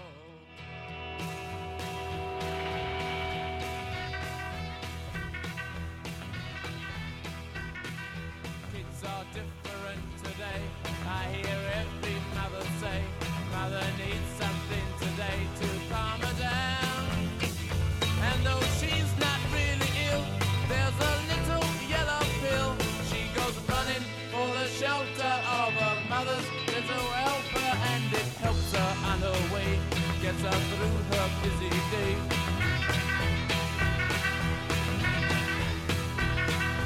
Things are different today. I hear every mother say,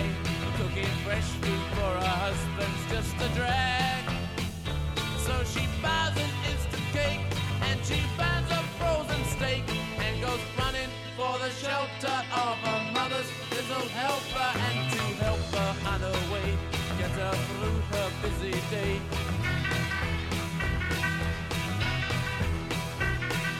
Doctor, please, some more of these outside the door. She took more. What a drag it is getting old. One of my Men just aren't the same today. I hear there's a couple lines in all music that I like to just repeat, just in, you know, if I'm really hungover or just like whatever, I don't know, just a bad day. Sure. What a drag it is getting old. Just, you know, when there's nothing else, just what a drag it is getting old. Love that. Mother's Little Helper. And I think they coined that term. People use that, and there was no term Mother's Little Helper. That's cool. I didn't know that. Yeah. That makes sense. Brilliant song, and in a lot of ways, it's Valium, or I guess some people were upset, and they, where are we here? Nembutol, Nembutol. That was another big drug. But Valium, that was a really big drug. I mean, it's still a big drug, but in the '60s for the housewife, the bored housewife. Yeah. And it's a warning song to Drug addiction as well. You know, it is kind of tongue in cheek about. I mean, really not that tongue in cheek, but it is tongue in cheek about mom needs this thing to keep going through the day, the mundane of life, and you know, she buys an instant cake and burns her frozen steak. She goes running on the shelter of her mother's little helper. So it's like every time that there's issues in a life, we resort to these drugs or something to dumb us down and just make us forget, and it's Mother's Little Helper. Yeah, there really is like a nice kind of layer of addiction through every paragraph, where it starts off, what a drag it is getting old. Again, that's the whole, we're all in the existential dilemma of we're getting old and we're dying. Yeah. Sucks. And then kids are different today. You got the mom complaining about, these kids are all on drugs. Mom, you are too. Yeah. You know, or you're on some drug. It doesn't even have to be an actual drug, but everyone's got their fucking escapism. Yeah. Or whatever it is. So she's complaining about her day to day. And I understand it. It must suck when you just buy, you know, that's it. That's all your life is. And your husband's doing these great things and probably cheating on you with the maid and secretary, and you're sitting there like, oh, everything's okay. I'm just gonna keep popping these pills, and your kids are giving you shit. And so she starts off there, and then she starts cooking. So the drugs are taking more effect. Now she's not cooking fresh food anymore. She's buying the instant cake. She's burning the frozen steak. So she's not being a good mom anymore. Now that's starting to affect her. And then it gets into the relationship. Because you know it's coming a problem. Doctor, please, some more of these. Outside the door, she took 4 more. So it's like the second that she gets her thing, she's got to get her fixed. Yeah. Oh no. I guess the next thing is men are just the same today. So like now, no one understands why I'm tired, but now you're ridiculously tired because you're just always drugged up. So now you need to tranquilize your mind even more. Yeah. And then it just goes that the pursuit of happiness just seems a bore. Like anything now is a bore. So every line is the kids, the husband, and these might all be legit, but everything is falling apart, and you're like, if I just take a little more of these, I'll get through the next level. And then it's the placement of blame on the other things around her, not the actual drug that she's sucking down. Yeah. And kind of the end of an era too for the Rolling Stones, where it's a funny song. There's a lot of like funny little tongue-in-cheek jokes in it. The way he's singing it, the way the band sounds, it's not that like Rolling Stones that we all know now, the rock and roll bluesy guys. This is like pop, and it's very British. Very British. Yeah. It's the Kinks-ish type of sound. And there was a quote that Mick Jagger even said, like, that was an end of our time, and like I can't even imagine writing like that at that time. But yeah, there was an English thing that we all kind of had like snarky sarcasm. We were kind of, you know, and that's the British way. It's For kind of sure, cool. It's this absolutely. punk way. Especially those guys in those times. And then really nothing's changed, but you watch Yeah, you interviews still got of these Damon guys. Albarn Sure. being like that, and those guys. Yeah. They picked up on that. And my favorite era is after Brian Jones died. Not that he died, but they did go to that more rocky blues, but they picked up Mick Taylor, and just that era of him is fucking phenomenal. But you cannot deny the first period stuff with Brian Jones. First He's wave. the one that pushed them to expand. He was the outside thinker. Yeah. They wanted to be a blues band, and he's like, let's do psychedelic. Let's add in. Well, actually, that was Jack Nietzsche, who played something called the Nietzsche phone, and Jack Nietzsche, he was a freaking collaborator with Neil Young and a bunch of those guys. Yeah, Like he was married Neil Young's ex-wife. Did he? Yeah, when I was doing notes about that. Oh, I didn't know that. Yeah, like he will Neil Young will like regularly give Jack Nietzsche credit for just collaboration, and he's one of those Phil Spector type dudes. Excuse me, as far as just being on, you know, he was with Crazy Horse and Stones a few different times in the Stones, and with Neil Young here. So powerful Jack Nietzsche. Yeah, and sorry, so the was actually the 12-string too, it's got like an Oriental like ding ding ding ding ding ding sound to it. It's also the sitar. There's a sitar in it. Second sitar ever to be recorded in Western music after Norwegian Wood by the Beatles. Really? So that's them. They were always not copying them, but like, you do that, we'll do this. Sure. Brian Jones is playing the sitar. So again, he's the George Harrison of the band. Let's go a little weird here. Let's keep pushing the boundaries. And yeah, the overall thing is kind of making fun of, they're getting shit for being rock stars and you guys all do drugs, which is absolutely true. But I see in the news people dying of drug overdoses every day, and they're not rock stars. They're just normal people. We all have the same shit. Maybe statistically, yeah, people in music are prone to do a lot more. I don't know. That's whatever. But yeah, there's plenty of people out there that are living the rock star life. It's really pointing out the hypocrisy of different drug. Everybody has their drugs. Everybody has their vice, and the housewife is no expectations. No saint. I was gonna say no expectations. And it also just kind of feeling bad. Like, I get it. I get why you'd want to do drugs. I would too. What the fuck else are you doing? Absolutely. But we put them down. No, there's no excuse. Stay home and cook, bitch.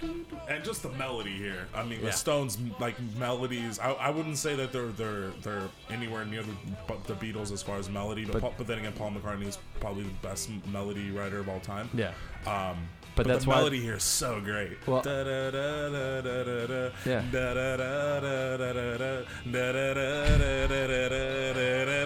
George has this big giddy smile.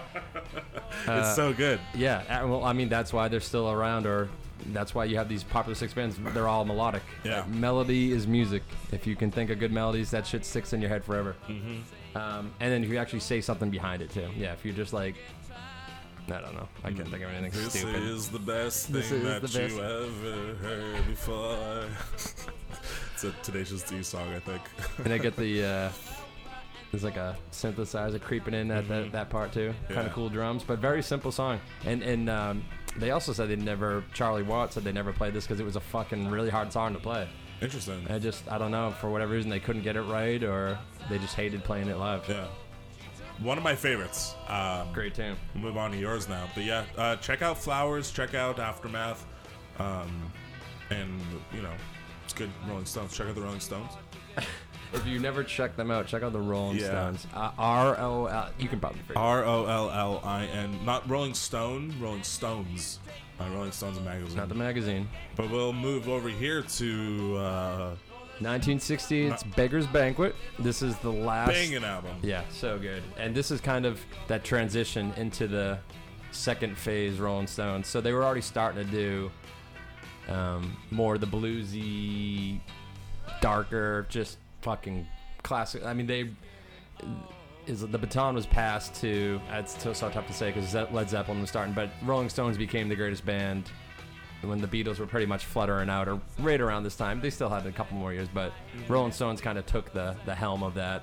And then you got Zeppelin and Pink Floyd, blah, blah, blah. So, yeah, banger of an album. I love the cover of Beggar's Banquet, too. The restroom. This shitty restroom that we've all been in at bars. Yeah. Graffiti. But it makes you feel at home sometimes.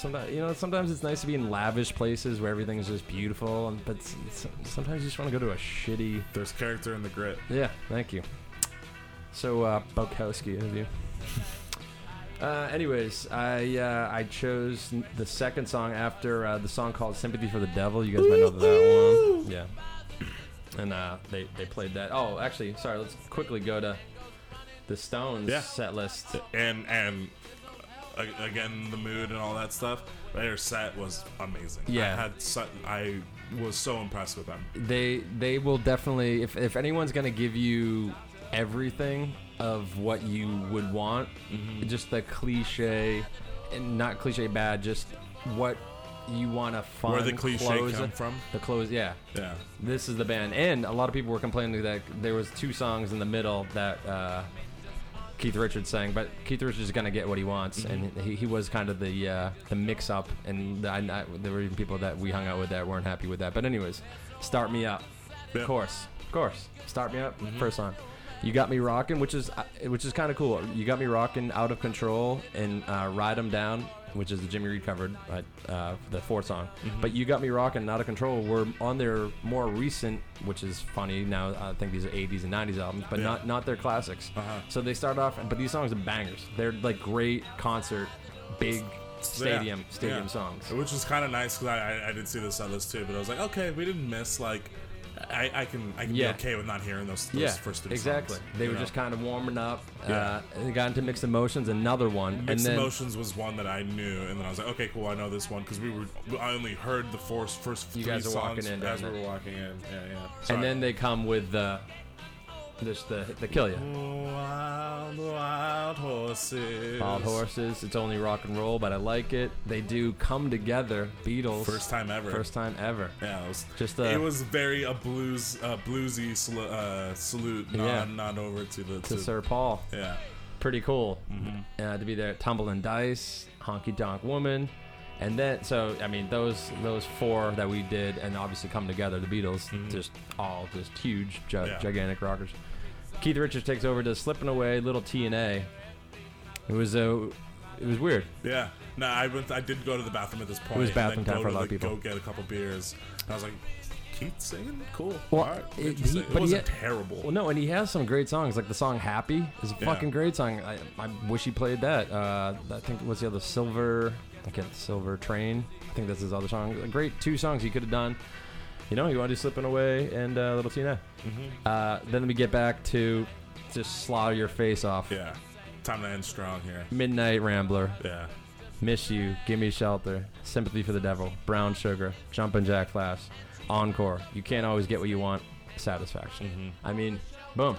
Even if you don't even listen to them, you already know those songs. They're in your DNA. They're in, I don't think they'll be in our DNA for a long, long time to come. So, I mean, the Stones gave you... What you wanted to hear. Out of all the... They gave you everything. Yeah, absolutely. So I gave everything I had to. Clearly. All right. So let's get into the second song, "No Expectations." They did not play this because, as you'll hear, this is not really a song you're going to play in front of $80,000. No. $80,000. Yeah, it's not. "No Expectations." Rolling Stones. What a drag it is getting old.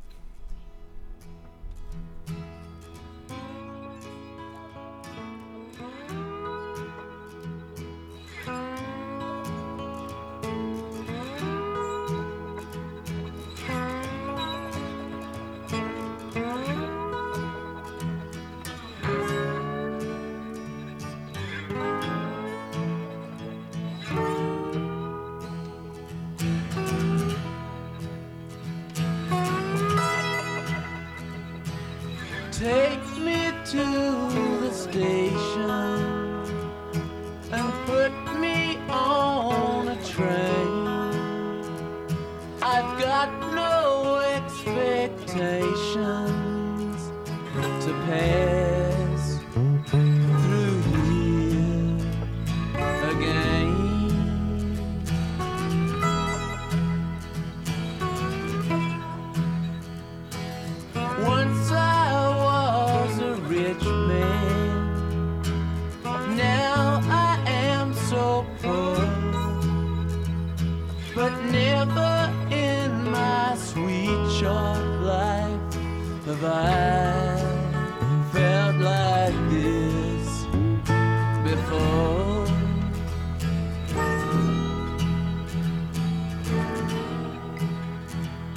Your heart is like a diamond. You throw your pearls at swine. And as I watch you leaving me, you pack my peace of mind.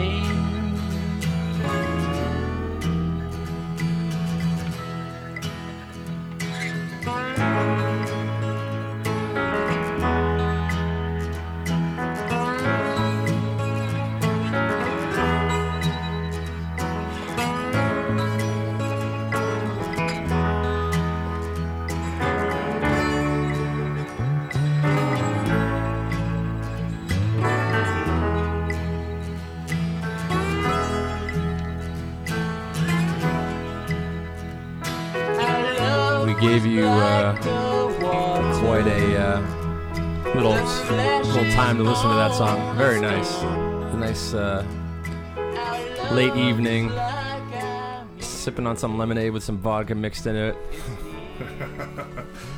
Yeah. Chatting with your friends about days gone by. No Expectations, the last song that Brian Jones ever played on.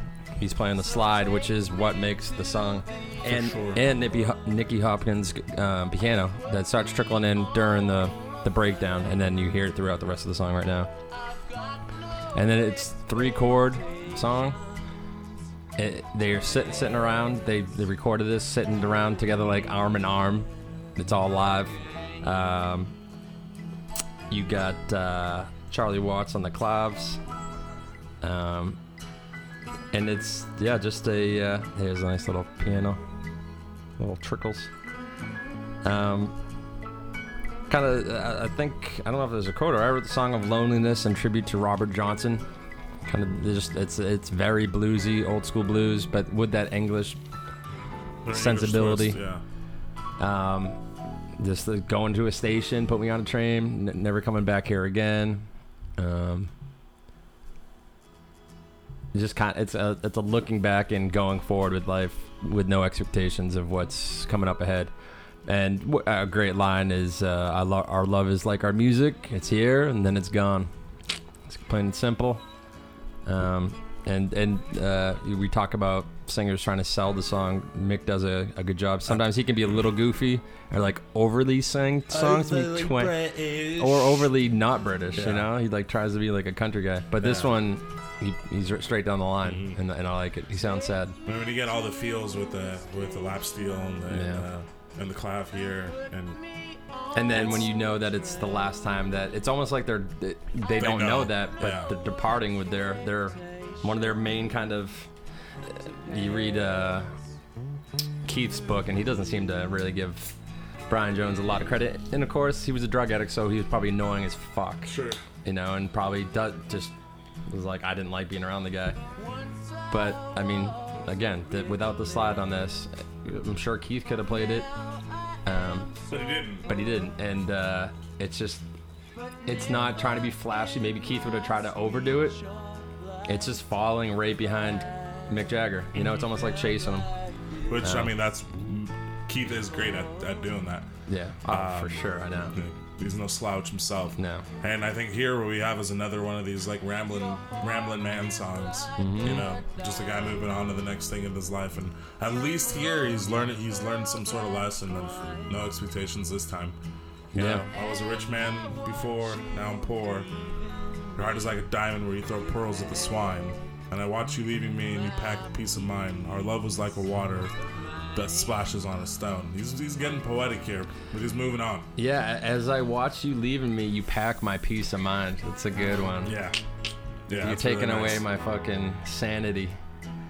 Now I'm just kind of a loose ball, loose cannon. Guy But in a at suitcase the same moving time on. being like, fuck it. It is what it is. Time to move on. So, yeah. Great one, dude. Yeah. Pretty song. Absolutely. And still, everyone, like, for a second there, I was like, I want to play a song that's really showing everyone's strengths, but why? Wait, this is in their own weird way. Just a little bit. You know, we're not letting Charlie Watts go off on the drums, but he's never done that. That's not his role. He never Charlie Watts doesn't ever want to be the forefront of the band at all. He's just always the backbeat, and he's claving it. Yeah. He's probably just sitting there, bloody hell. Bloody hell. Or they're all just out of their minds, wasted, and it's late. And I could just see like Brian Jones slumped over and just. This is a country campfire song too. Yeah, for sure. Put on your dusty boots and go on the train in this airplane here. This is the song. If you're driving, you put it on, you're gonna start looking up to the over in the corner of your eye. You just start thinking about shit. Looking at the sky. So, cheers, Rolling Stones. Powerful. We'll cheers ourselves. We just opened up some frosty Modelo's. Yep. Doing Modelo Especial, brewed in Mexico. One of my go-tos in life in general.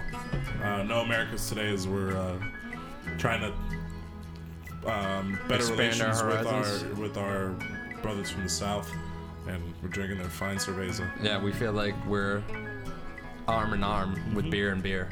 Yeah, as we should be. It is the beer that binds us together. So, cheers to our Southern brothers. Cheers to the first day of Desert Trip. Yep, and it's gone just like that, just like our music. It's here today. Day one is over, and it's gone.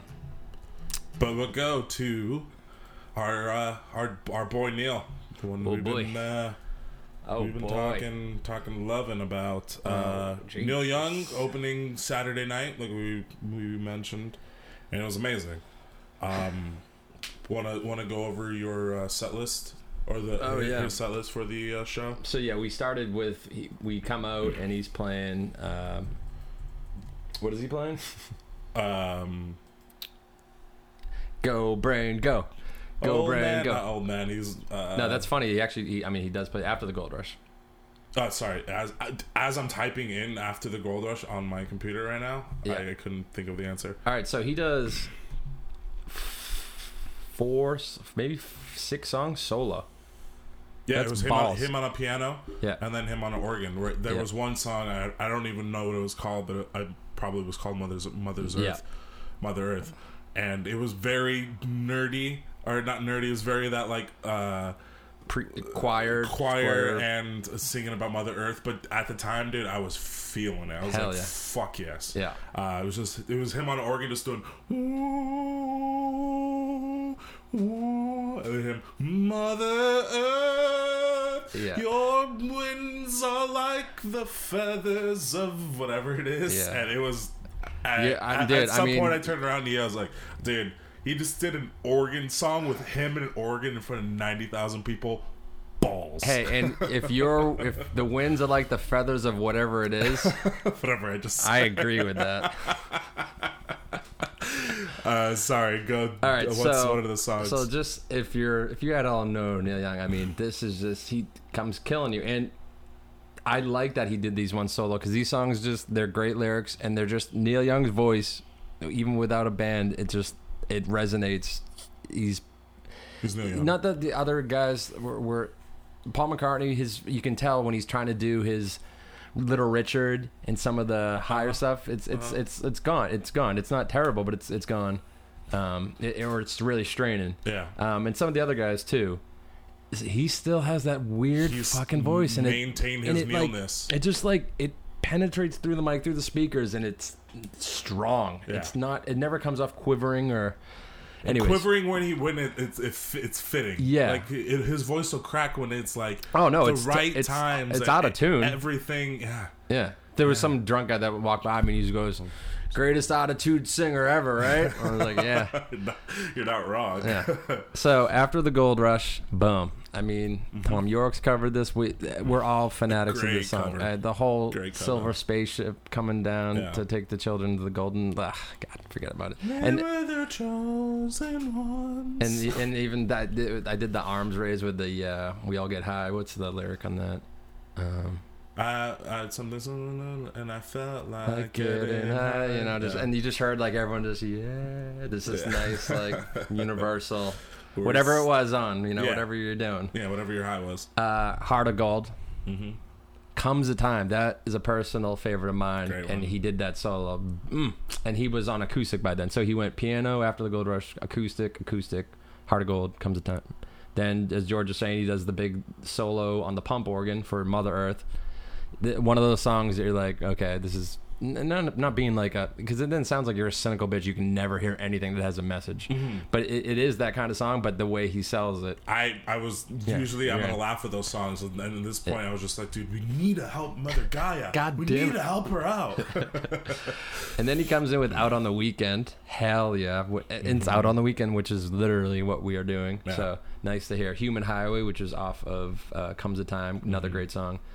Then he goes a little weird that he plays newer songs: Terrorist, Suicide, Hang Gliders. Okay. Show Me.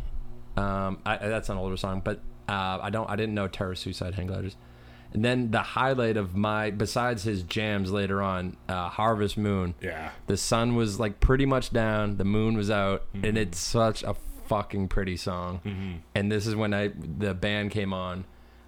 It says Neil on acoustic, but they did the harmonizing with Willie's Boys. Yeah, it was not throughout those couple of those songs, even Human Highway, the Terrorist one, Show Me, I didn't really know. Then Harvest Moon, obviously, I knew. But throughout the set, I was just like, yes, keep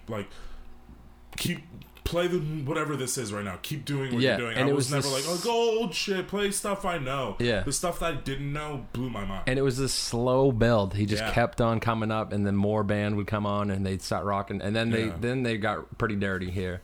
They did Words, Walk On, which we've covered. On the beach. Then he did this was the only song that I was just like, Texas Rangers. That's how I felt too. I was like, this is fun, but yeah. I blamed Luca. I think it's Luca's song. Why? Luca Will. I don't know. It just sounds like a song that Willie Nelson's son was like, we should do the song. It's different. It's out there. I like The Cure. I don't know why I keep saying The Cure. Yeah. I don't know. He just... and no, it has nothing to do with him. Obviously, this is a Neil Young song. It was just weird. It was just a weird song. It was funny, I guess. It just... It threw off a different vibe from Especially everything the else. way where he continues going down there. Yeah, It's and just then he like- comes Powderfinger, Down by the River, which was just...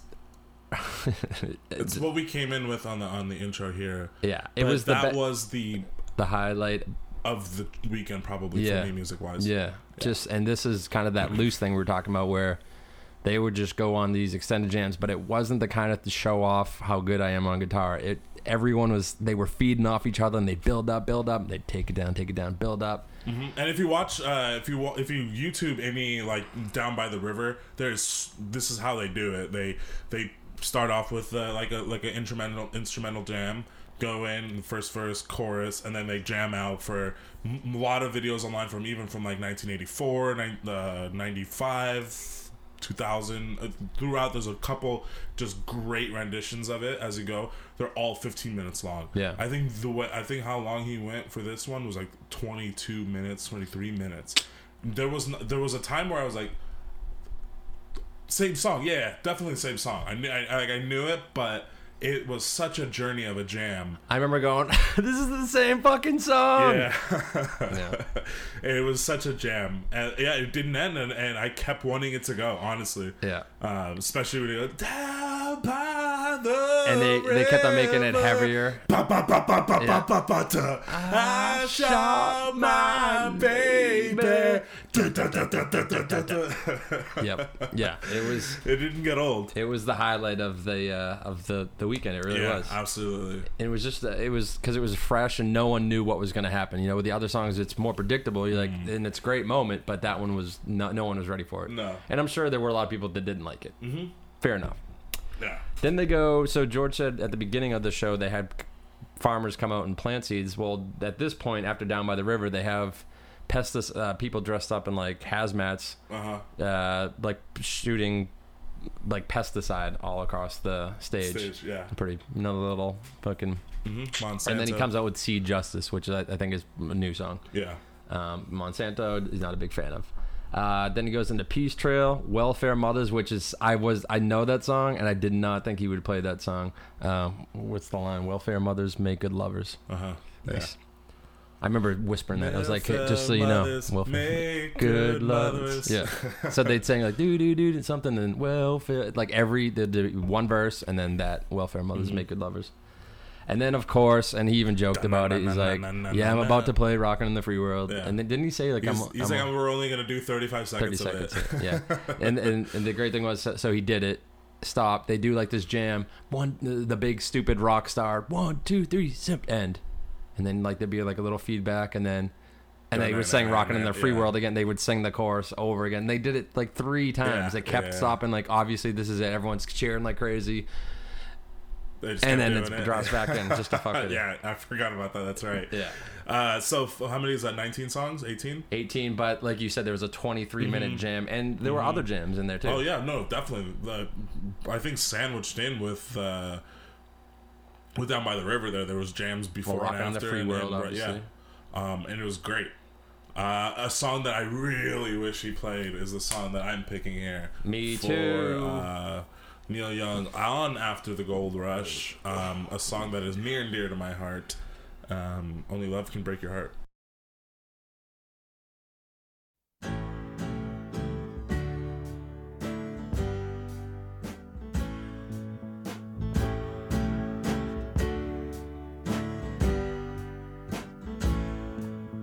When you were young and on your own, how did it feel to be alone?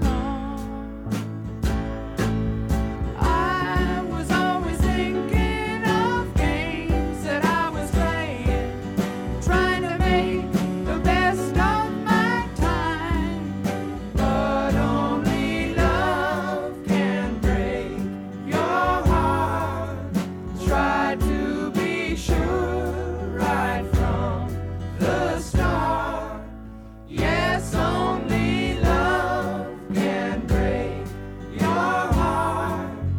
What if your world should fall apart?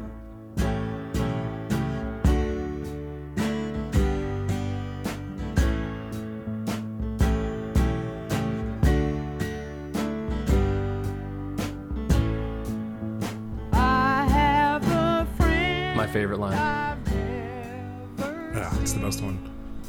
He hides his head inside a dream.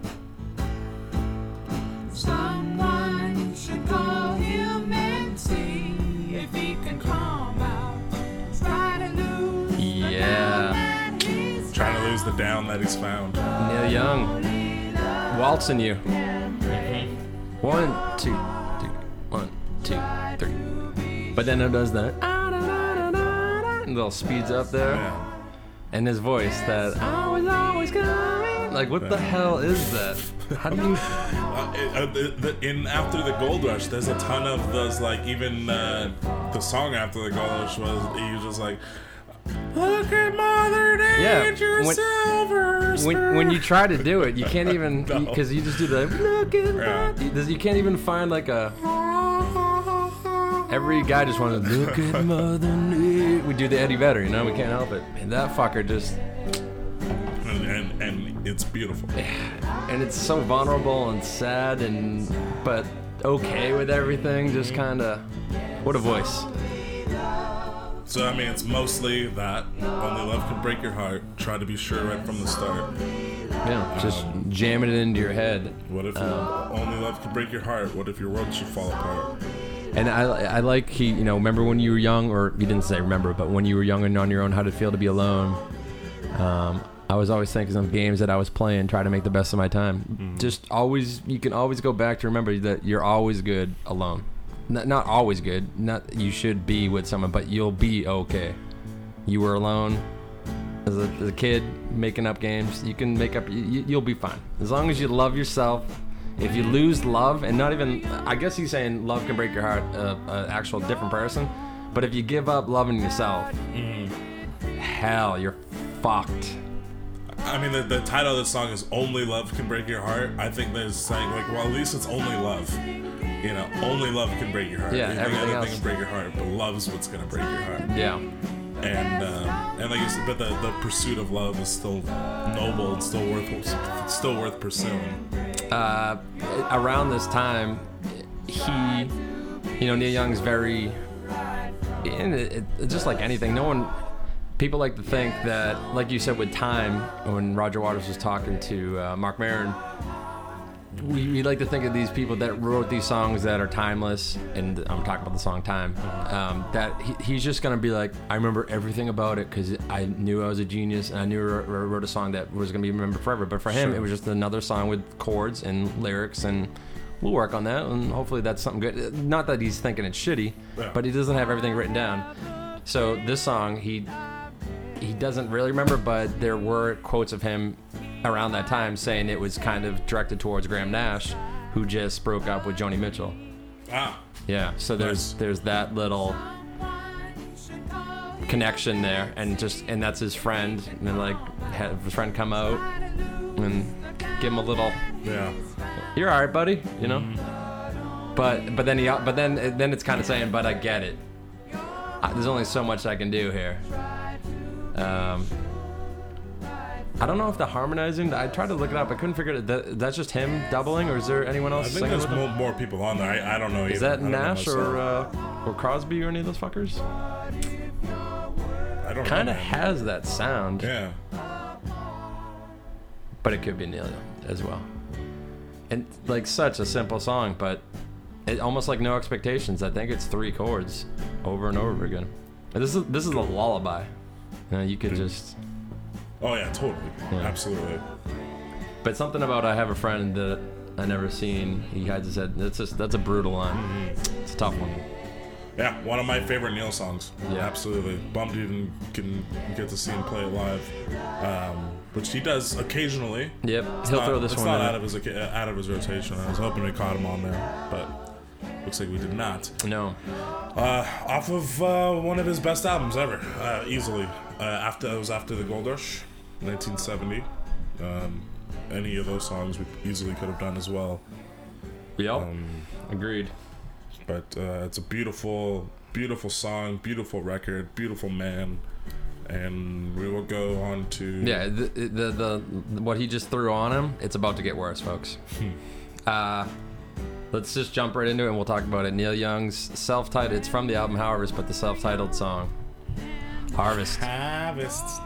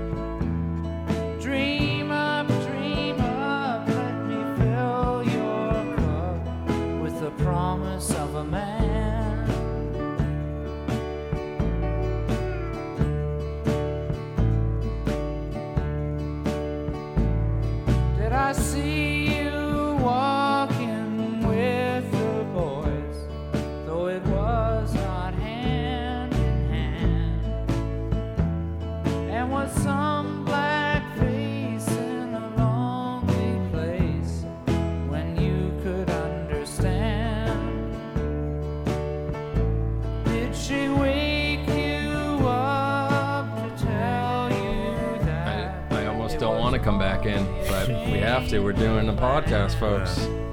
I don't know what it is about the song, but this isn't just one of my favorite Neil songs. This is one of my favorite songs of all time. And it didn't even it hasn't been one all my life or anything like that. It has become. It's moved its way up the charts. And I like it for its not even really sure what it's about, That's part of it. But at the end of the day, it's the melody. It's yeah, absolutely. It's like magical. Yeah, it's and so I have his biography Heart Shaky, and so I was trying to look up a little bit if there's anything about it, and he says it's one of my best songs. I said it was the best off of Harvest. That's maybe why he named it Harvest. And at this time, he was in love, on top of the world type of guy. This is stuff that he said. He's got the right woman. Everything's good.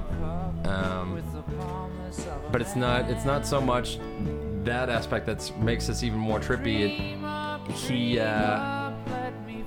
His ex-wife Carrie at the time. This is a quote from her. She was pumped for details of her bizarre family life while on acid from Neil. He was just like, tell me more. Her mom had multiple suicide, not successful, obviously. If multiple, then she's trying. That didn't work out, and then she ended up killing herself within the year and dying. And that even just, did I see you down a young girl's town with your mother in so much pain? I was almost there at the top of the stairs with her screaming in the rain. That's hurting. Yeah. Boy. And you also got John Harris on the piano, which actually he didn't make it through the year either. So, John, yeah, that's right. So there's this. If you don't know that stuff, obviously you don't feel that in the song. But once you get that too, there's this cloud hanging over. But there's something mysterious to the song I love about it, and I just don't get it. Again, it's the melody that gets you every time. It's 3 verses or 3 long verses of him always ending up with the promise of a man. Again, I don't think there's a lot of different ways you can look at it. Harvest, it's making a kid.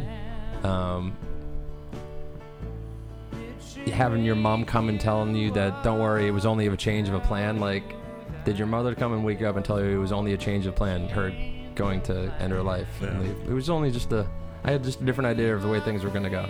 Like, how do you process that as a kid, that your mom tried to kill herself? And then Neil badgering you about it on acid. But I guess that's when you're going to go deep. Dream up, let me fill your cup with the promise of a man. There's different ways to... The way he says, dream up, again, that's the melody killing me. Let me fill your cup, like, let me give you the promise of a good man that will be there for you when you've had unreliable characters in your life before. Let me fill your cup, let me fill you up with the promise of a human harvest, creating life.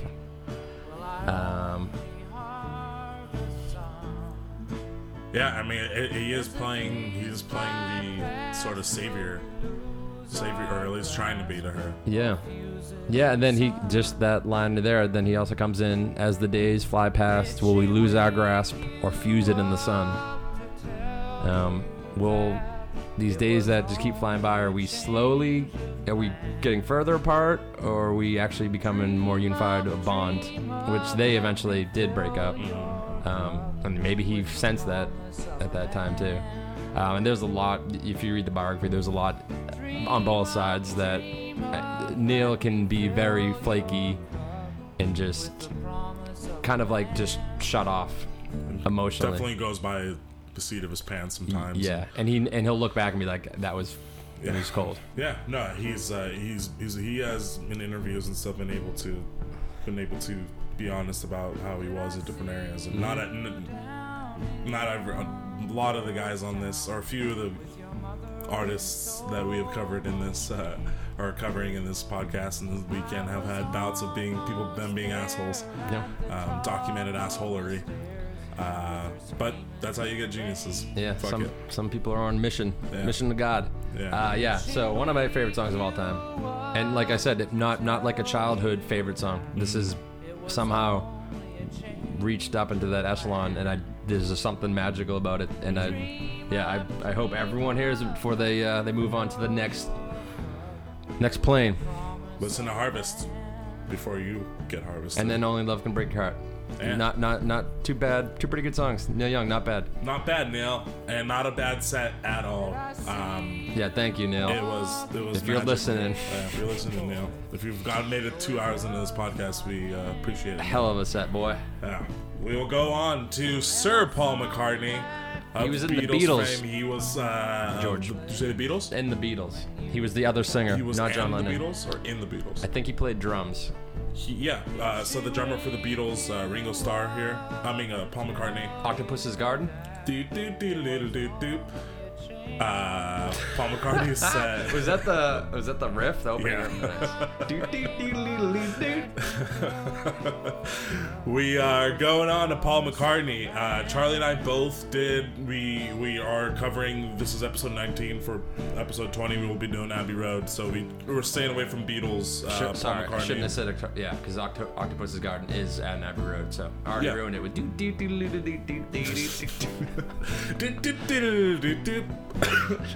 I like to be.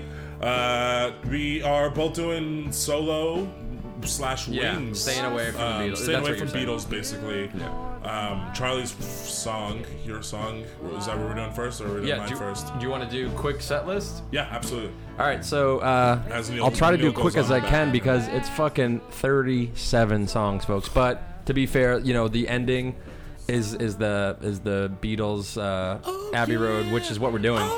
So we can't. Yeah, we're actually going to be Medley. talking about this Medley. the medley, and there's a couple songs that he does quick. So not that it still doesn't. It's still 37 songs no matter what. But some of them, they're not 20-minute jams that Yeah. Neil Young does. Yeah. These are 2-3-minute pop songs. Anyways, Hard Day's Night. Just coming out like that, the excitement in that crowd, people were just it was a beautiful, and absolutely. like there was just old and young, everyone just kind of People looking at started each other, dancing. singing, and Dancing, just really. People started moving around. The crowd. that was a special moment too. I remember that one coming out. Really? And then he goes to Jet. Never been one of my favorite songs, but it's a It's a party song. standard. It's a party one. Yeah, it's Everyone a does the standard. Jet. Ooh. Jet. I hate screaming Jet. Why? Yeah, I know. Okay. Yeah. Like, yeah. Make me Jews. say something else. Jews. See? And then he goes Can't Buy Me Love, which is just like a Hard Day's Night. Yeah. So everyone just going bananas again. And again, it's this cool crowd where it's just old and young. Like, there were really young kids there, too. It wasn't just everyone's calling it Oldchella. I saw felt Coachella to me. And then just with a lot of older folks, too. A lot of, what do you call silver foxes? Absolutely. Then he goes into Wings Letting Go, which is cool. Day Tripper, we all know. And then he goes into number 6, Let Me Roll It, which is the song that I chose. Let me roll it. What does this say? Oh, and then he did right after Let Me Roll, he does an instrumental snippet of Foxy Lady by Jimi Hendrix and gives his Jimi Hendrix story, which he does. I've Got a Feeling, we covered that on... Nope. on I'm sorry. On Let It Be. yeah, damn it. It's it's the one after 909. And then it does My Valentine, which is a newer-ish tune, I think, in the last 10 years, to his new wife. Yeah, so I guess in the last 5 years. Yeah. And really cool, like a dark love ballad. Piano. Just solo. 1985 Wing song. Then he comes with just slaughter you in the face. Maybe I'm amazed. We can work it out. In spite of all the danger, which was the first song ever written by the Beatles, actually written by the Quarrymen. It was John Lennon's first song, and it's fucking great tune. I've Just Seen a Face, which is Ringo singing a bit. It was dancey too. I've just seen a face. I can't look at them. the song the song makes me happy. Yeah, absolutely. Love Me Do. Love Me Do was another huge sing along, and it was a banger at our good friend's wedding In Jamaica. Brian and Kimberly, that Love Me Do.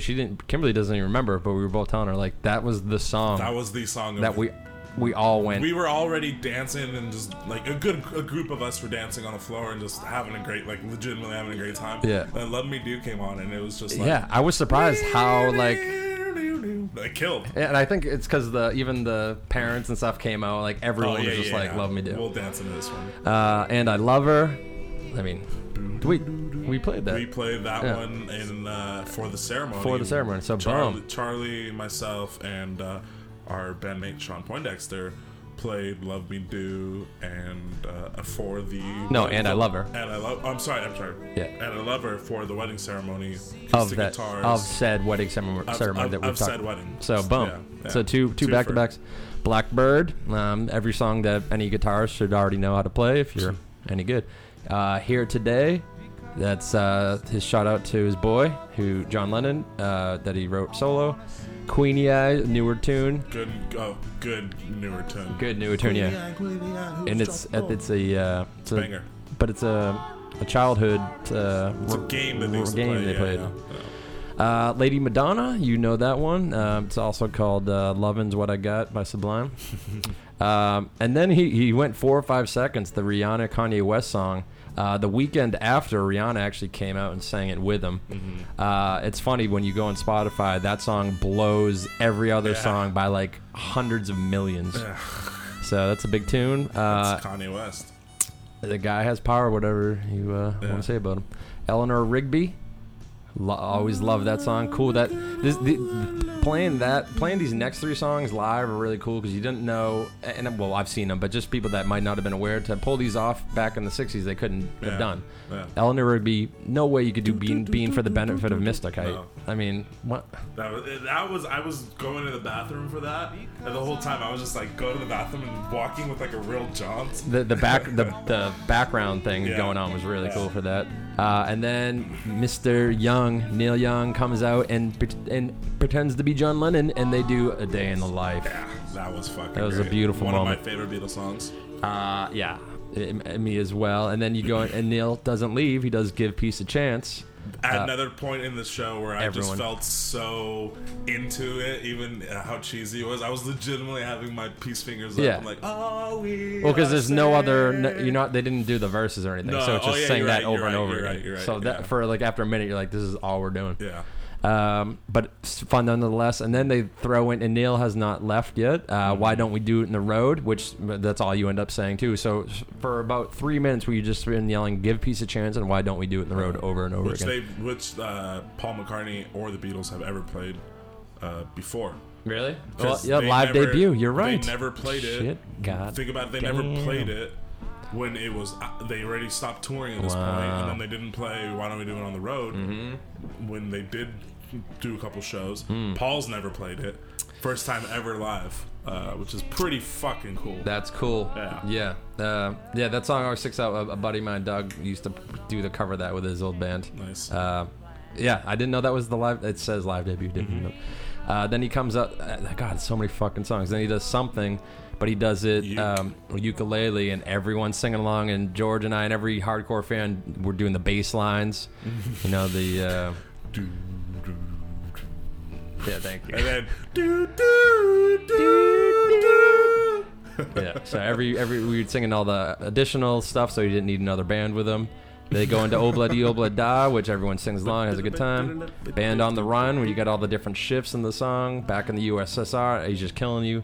And then he gets on the piano, does Let It Be, Live and Let Die, Hey Jude. Comes back out, I Want to Be Your Man, which is a shout out. He dedicated it to the Rolling Stones. It was the first song that the Rolling Stones ever put out, and it was written by the Beatles. Yeah. They gave him that song. So it was a little nod, but it was also a wink wink, like, I wrote your first song. It was a nod and a wink wink. Yeah. It was a respect to the Rolling Stones and a hey guys. I know you guys say the greatest rock band ever, and it's adorable. Remember who gave you that? Yeah, your first song. The greatest band ever. Yeah. You're the greatest rock band. We're the greatest band. Helter Skelter, and then they go in. Well, they didn't do the full medley. Your Majesty. All that. Yeah. Well, even the couple songs before that, but they just go Golden Slumbers Carry That Way at the end. Boom. Yeah, that was it.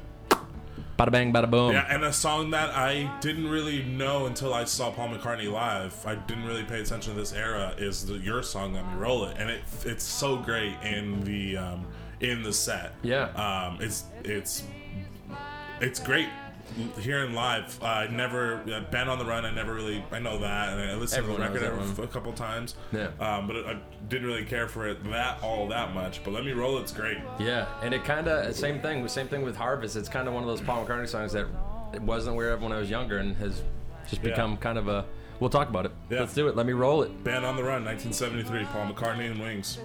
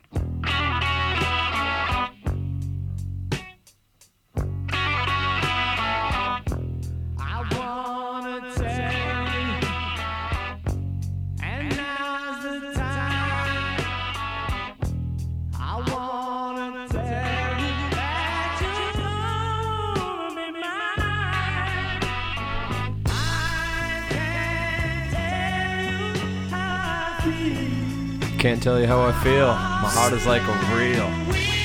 And let me roll it to you. Love that. My heart is here. I'll just roll my love on over to you. This is one of the few songs that I actually prefer, like the way it sounds live over the record. Yeah. Like you hear here, it's a little like there is some Controlled. sort of effect. It's controlled live, and you have like the voices really harmonizing on it.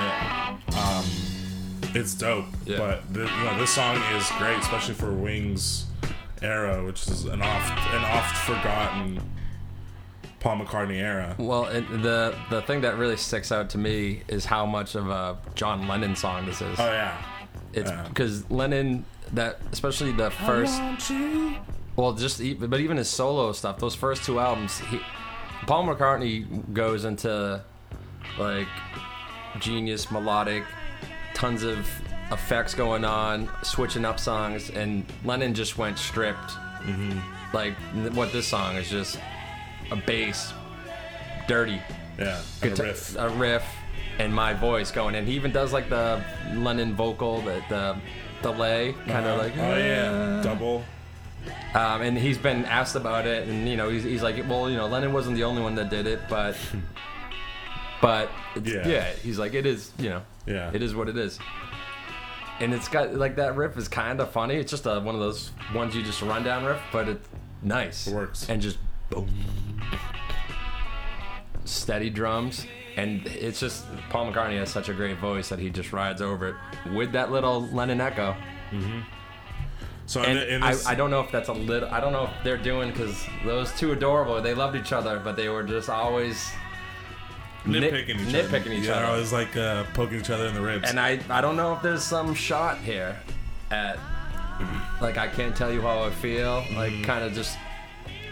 So I'll put in the song, kind of saying like you come talk to me, or there was some disses going back and forth with Paul McCartney and John Lennon after Beatles broke up. Yeah. There's how do you sleep at night, and there's little jibs and jabs back and forth at each other. So I can definitely see this. Yeah. There's that little part. So and you got Linda singing back up, Denny Lane on guitar.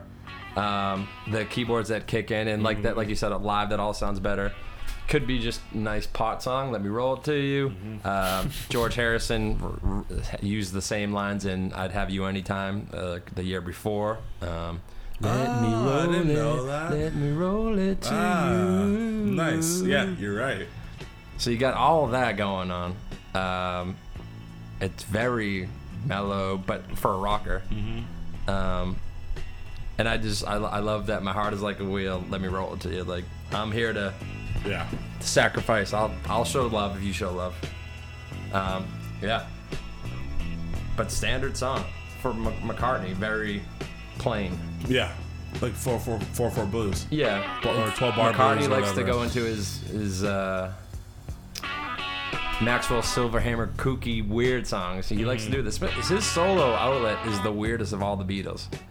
What do you mean? Lennon goes very personal. I was thinking like guitar solo, like his solo. Yeah, okay. And then George goes spiritual. Yeah. Ringo just does Ringo. Yeah. I don't, but Paul's just like, some of it's like stoner in the middle of the night songs, half-baked songs, and then sometimes they're these fleshed out, genius, melodic, but he's singing about like his dog, like Martha Medea. But you wouldn't have expected that from the Beatles. He was the more serious guy. But then there's a lot of swings and misses as far as I'm concerned, as far as Paul McCartney's solo stuff goes. There's a lot of swings and misses. Yeah, a lot. More than the others. Well, he definitely had more. We'll say the 70s. Bigger catalog. We'll say the 70s. Okay. Yeah. He's still alive. Yeah. John Lennon's catalog is over. It's like when people say Rolling Stones and Beatles, it's like, guys, 7 years compared to 50 years? Yeah. What are we talking about here? How can we compare the two? Yeah, but you're gonna. 70s Paul McCartney's, when he's hitting, it's cool, and then when he's not, you're like, what is going on? Same guy? Okay, cool. Yeah, and Let Me Roll It is a highlight of Wings, or because wait, this is Wings, right? Mm-hmm. Yeah. It was the B-side to Jet. Was it? Yeah. So which I think is a better song. There's the 1985 song too that he did play. It's okay. Band on the Run's cool too, but it's even Band on the Run is good, but it's still just like it's kind of a no substance song. Yeah, it's a entertaining. Well, it's cool one of pop his. song. It's one of his. He likes to do the 3-song transition. Like I go from the da da da da da da da da da, and then he goes into Band on the Run, and then they do the next part. Like there's three. He likes to do that a lot. Yeah, like I can write 3 small songs into one big cohesive song. Yeah.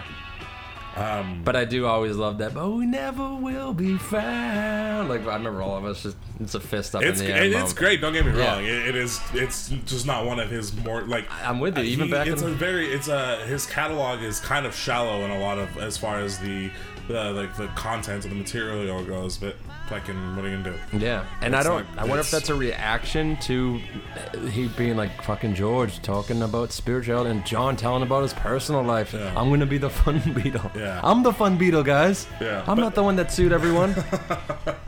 But again, there is those fucking those peaks of genius in Wings, and we both chose Wings era songs. Yours was Band on the Run, and mine is Wings at the Speed of Sound. Yeah. Though I would for newer like the new album. I've actually I was a little critical.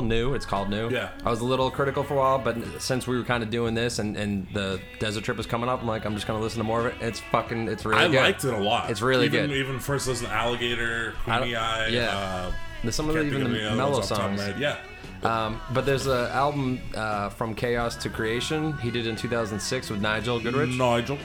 And it's a good one. There's some it's a darker Paul McCartney, and I think he was divorced and stuff like that. Yeah. But it's also him looking at childhood. Really good album. I would check that out. The other song that I picked was off of that one. Which one? Because there's one that's my favorite. Well, I sent you 2 of them, I think. Off the top of my head, I don't remember. But that's a great album. Chaos and Creation in the Backyard is a dope one. But I am going here off of... let's do you. I'm going off of Wings, The Speed of Sound, like I said. Wings. I didn't know this album existed, but there was a record store in Long Beach that I went to, and it's called Dizzy on Vinyl in Long Beach, and it's run by this like nerdy music guy, of course. And it's dusty, and there's albums everywhere, but then he'll always be playing music as what's expected. And Friends to Go is the one that I was thinking off of Chaos and Creation. Oh, okay. I was like, I thought you were talking about the Who song. I was like, dude, where are you going? Friends to Go is where I was thinking. Okay. Mine was How Kind of You. Yeah, that's a good one too. Yeah. But I got Friends to Go checked, so okay. Okay. You're okay. You're okay with me. If you picked any of these unchecked songs, yeah, we're done. So sorry. And then I was listening to what unbeknownst to me at the time, Wings at the Speed of Sound was playing, and it was the backside, and it was like this. Clearly, I know Paul McCartney, but what is this? And the drums were fucking great. And then I asked the guy, he's like, "Oh, Speed of Sound, great fucking record, man, great fucking record." And there was a copy that he had in the store, and he gave it to me for like $1 or whatever. And I liked it ever since then. You know what would become great records for solo Beatles albums are the ones that you don't know because they're new to you. Yeah. Like, this is great because I don't know this. Exactly. I'm so sick of fucking blah blah blah. I've heard all these. Like, I've heard everything else before. This is great because it's new.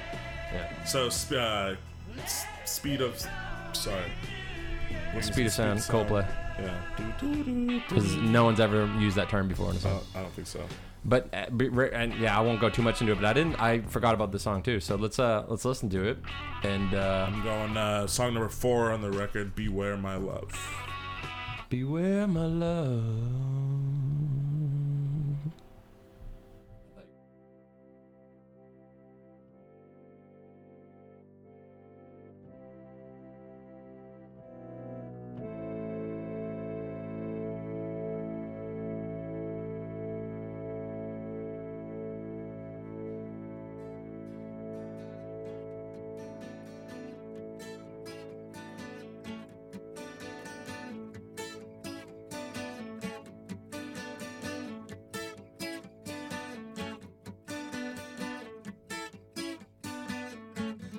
Don't say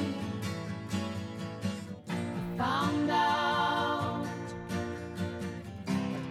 tell you what it's all about. Don't know who does. Tell you to beware my love. Beware my love. Beware my love. Beware my love.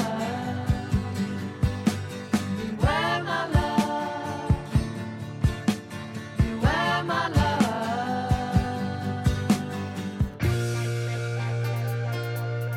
Whoa, whoa, whoa! No, no, no!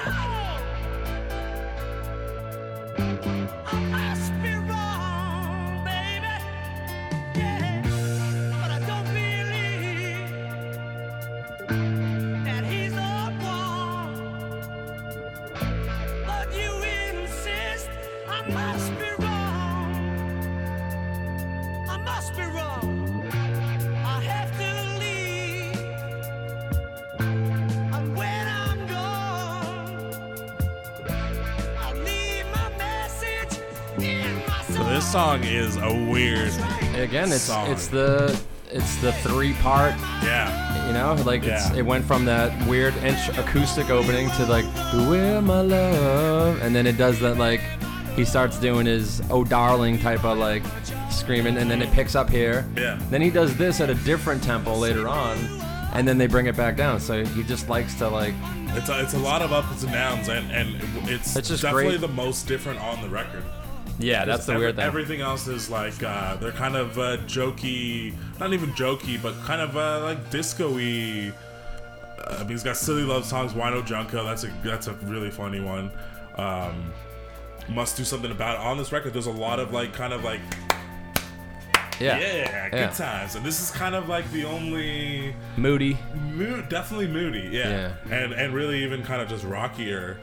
And I think it's that presence of just him, like he's recording out in his barn and stuff with his wife. They're just probably getting stoned, having some wine, and he's Yeah. just writing these goofy Silly love songs. I mean, it's almost that comfort of he's a Beatle, so he's comfortable for life, and I'm just gonna write these well crafted. Every once in a while, sometimes it'll be lazy and be like that's good enough, and then sometimes they're just these like Brian Wilson. Him and Brian Wilson are the two obvious melodic Genius one songwriters. number one and number twos. Yeah.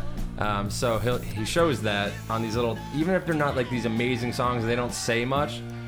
They're just these They're well perfect crafted, perfect little ditties. Yeah. Yeah. And this is for one of sure. them that I completely forgot about. I really like the song. Yeah.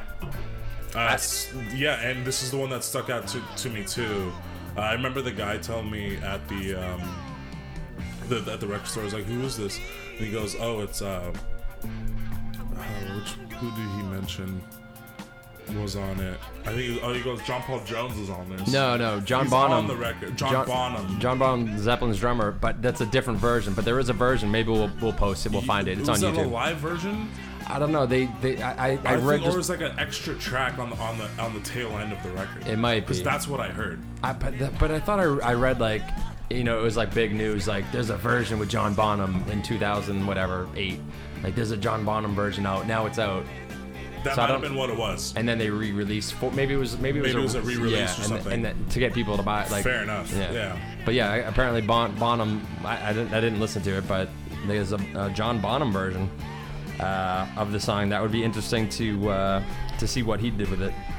But on this actual recording, this isn't him. No. Beware my love, George. Who's he talking to? Not his love. Not Is like not even necessarily like a personal.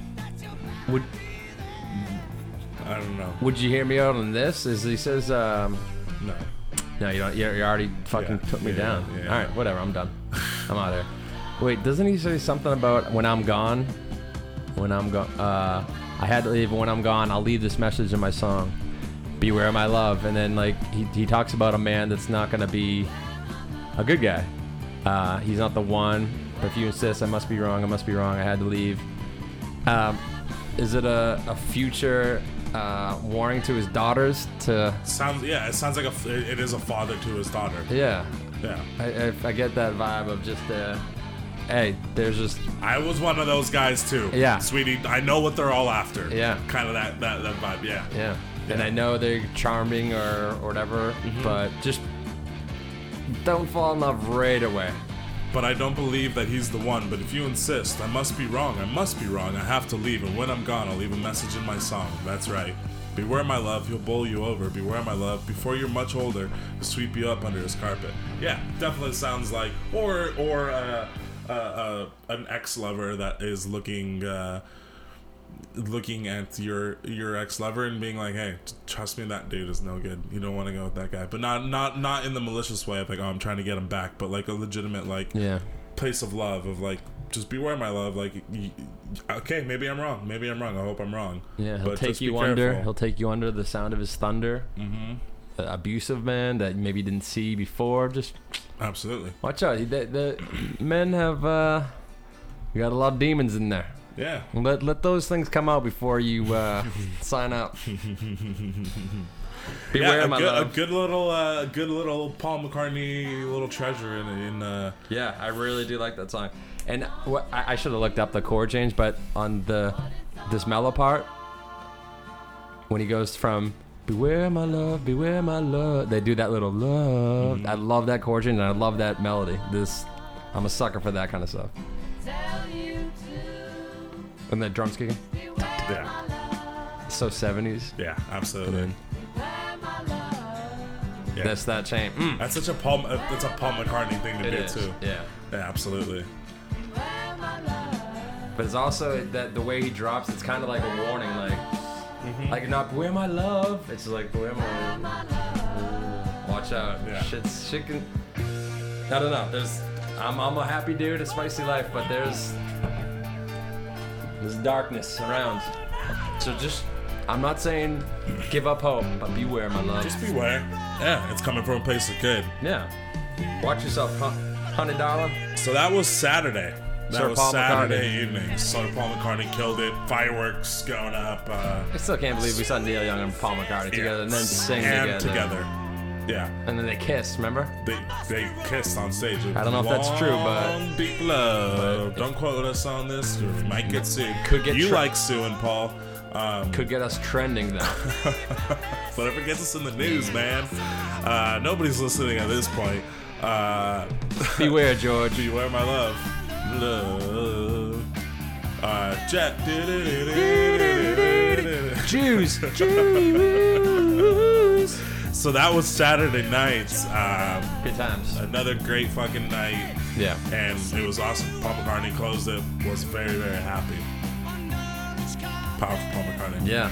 I mean, just destroyed. And to come back out and just put that little extra spice on top of it with ending it with Abbey Road.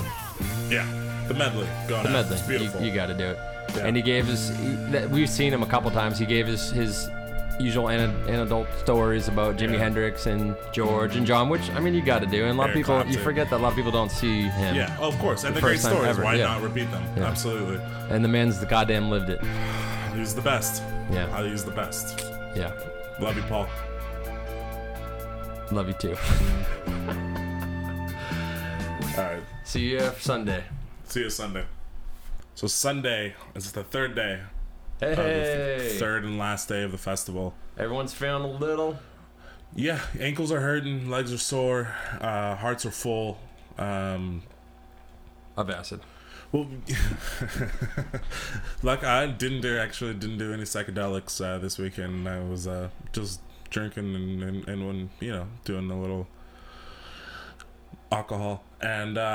Sunday, yeah, but what was cool about the festival was because we weren't there from 3 p.m. to 2 a.m. every night. Doing Dance Party USA after. Exactly, and just like we would at a Coachella or any other music festival. I had the energy. The energy was like, cool. I can easily do one more day. A lot of times at Coachella, and also we're not out in the sun all day. Yeah, that's a huge factor here, and we're comfortable. I was floating in a pool for most of the day. It was Friday and Saturday. Sunday we actually went to the hotel and got a place at the hotel that George was at. and I actually went to the pool there. Yeah. And we still didn't meet up. No, he didn't. Even there, it was like worst. weird. Like, okay, no, we just got out. You guys just got in. Yeah, and then we're getting ready to go and watch a football game. The Rams play, lose against the Buffalo Bills. Patriots probably won because that's all they do. Yeah, it was a Patriots fun Sunday. Patriots will win the Super Bowl. Yeah, I believe you. So Sunday was The Who and Roger Waters.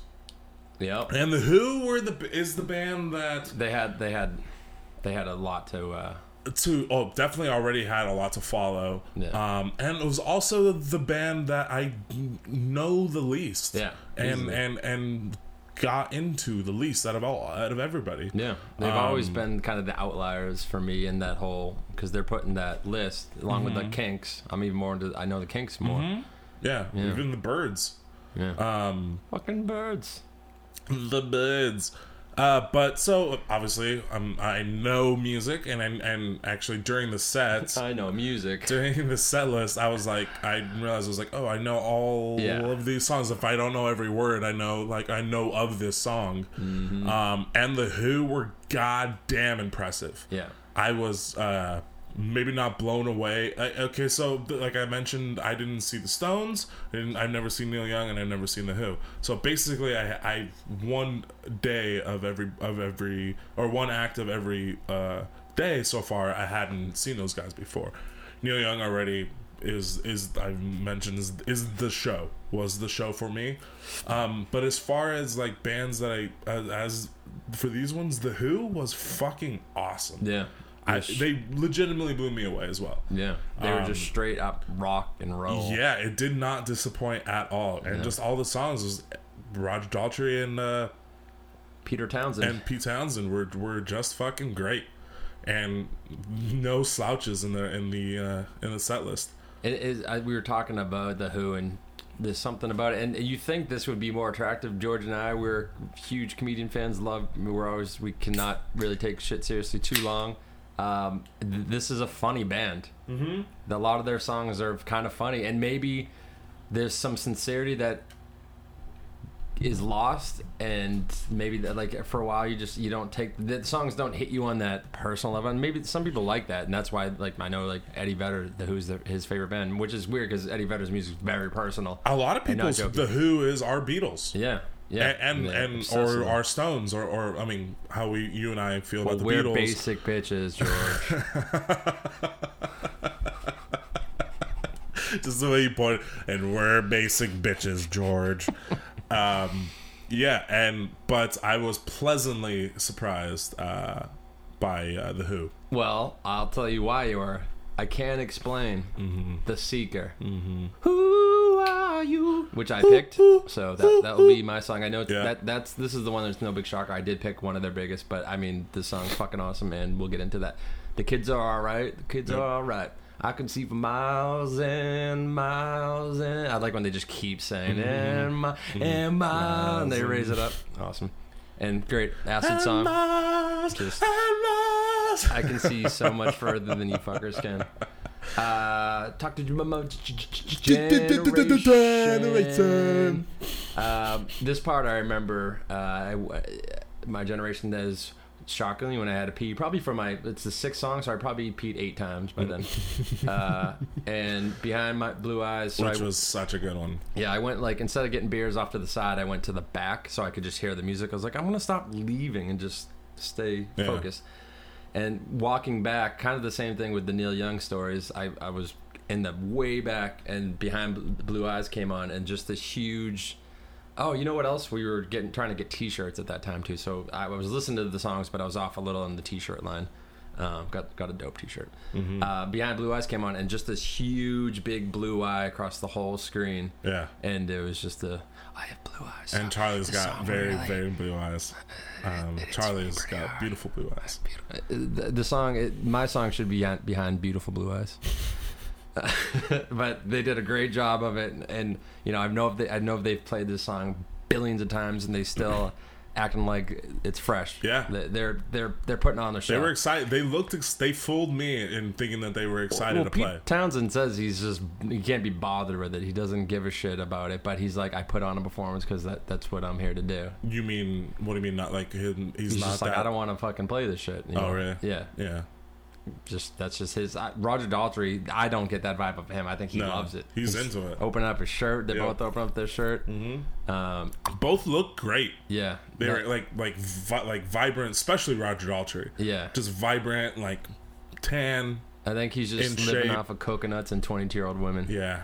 That'll keep it young. Yeah, I think he's doing all right. He might be married, man, and chill, dude. And eating fucking Hot Pockets. But he's got those curly curl hairs. Yeah. It's pretty funny. That was like good. An old man, it looks funny. Mm-hmm. But yeah, good looking dude. Then he goes into Bargain, which is everyone knows it from that fucking commercial. Mm-hmm. But a good song is just whenever you hear the chorus, you can't think of that commercial just destroyed it. Joined together, and then you better. I was gonna pick that song because it's hilarious. You better. When I say you love me, you better. It's like a play. Operatic. Yeah. 5:15. It's a great song. It's a weird name for it. I'm One. The Rock. Love Reign Over Me. I mean, that's a great one. Eminence Front, which is one of their last kind of big songs after Keith Moon died. Amazing Journey, Sparks. George, he told me we were doing Sparks, and we're not anymore. And this is an audible on the last second, folks. We're about to go live with a pod. I'm reading the defense, and I'm calling the play, changing the play at the line. So he switched. So I'm Tom Brady of this podcast. I should have brought it up to him early because he's like, yeah, we're gonna do Sparks. So I said, cool, listen to Sparks. An instrumental, 2 minutes long. Okay, George really likes his instrumental.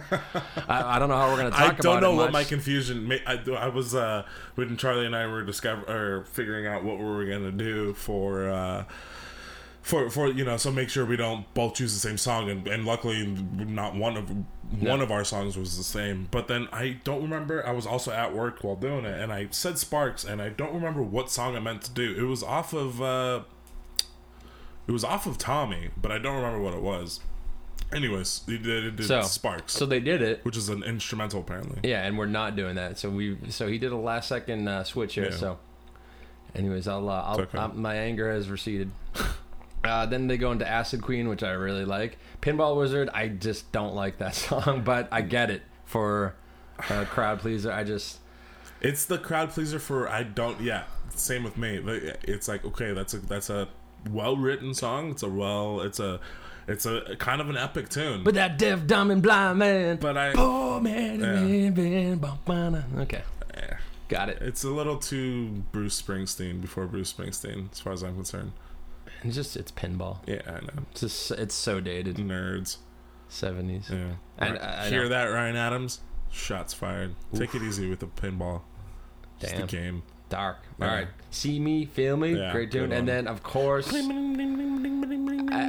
not gonna not hear this from these guys, Baba O'Reilly, and Won't Get Fooled Again. I think he gets sick of Won't Get Fooled Again because it's 3 chords, dun dun, and he has to play it as the big closer every time. He's just like, God damn it. But they did a little shift of the live version. It's not the same exact thing. They jam it out, and it gets the crowd going. Yeah, I mean, again, The Who was very impressive. Yeah. For someone, not that I was skeptical, like, you gotta show me something, The Who. Okay, you have to prove something to me. Who are I didn't you, feel Who? That way. Ooh. I didn't, you knew they were going to throw down, yeah. Yeah, no, I know. If people's whose music taste I respect love The Who, I know there's some, I know, and I like The Who. But again, just didn't get into them as much as everybody else. But I'm a fan now. I will hold The Who in higher regard. Yeah. Seeing them, obviously Mr. Moon is the other drummer. And we're also seeing them, all these bands, way out of their element. Oh, of course. Yeah. Of course. And out of their prime, I guess. Oh, that's what I meant. Prime. But, I mean, dude, you take a guy like Neil Young, man. what was his prime? Was his prime back in 1971, or is it now? Yeah, well, I mean, he can play guitar like a motherfucker. Obviously, he can still sing, and now we have the fucking technology where even we get better speakers and all that stuff to hear. Yeah, was he probably more vivacious and all that stuff in '74? Probably. But the Who are like more of a punk band. Yeah, I mean, they're originators. They're getting thrown out, and we can talk about my song is. Yeah, I'll have a story about that. They're the originators of punk rock. Mm-hmm. I'm sure, and people say the Stooges too, or the Stooges might be more applicable, but they're the ones that kind of did that grungy, not like this great melodic sing. They're not the Beatles, they're not the Stones. They're just kind of working class, rugged, and British, crazy fuckers. Yeah. And that's kind of the Who. So I can see them. They even showed that classic picture of them, like he's jumping up and he's got his legs out, and it's just that at that moment, and things I've read about it, like when they were the live band 73, so it was ridiculous. They were like the best live band ever. Yeah, and like the Beatles won't ever get that. They'll never get that. No. Thrown their way. No. I mean, there's that really good documentary that just came out about the Beatles, the touring years, and how great they were, but they just were on this other level that no one was even listening to the music. They were just screaming. Yeah, which is crazy to think. Yeah. But yeah, so we're doing yours or mine first? Well, let's do yours since it's the Audible. Yeah. And then we'll go to the song that everyone knows, and I picked kind of an obvious one, and then we'll go on to Pink Floyd. Yeah, so mine is not necessarily like a Who song that I'm just like, this is the best Who song. It's just a song that I remember hearing. I don't remember years ago, and it's like this is not what I know the Who to be. You know what I mean? They're not Bob O'Reilly or it's not Pinball Wizard. But the song is called How Many Friends? Off of... The Numbers. The Who by Numbers. The Who by Numbers. Yeah, How Many Friends? It's just a cool song that's not... To me, doesn't really fit in like a Who pigeonhole. But it's good. Who by Numbers. How Many Friends?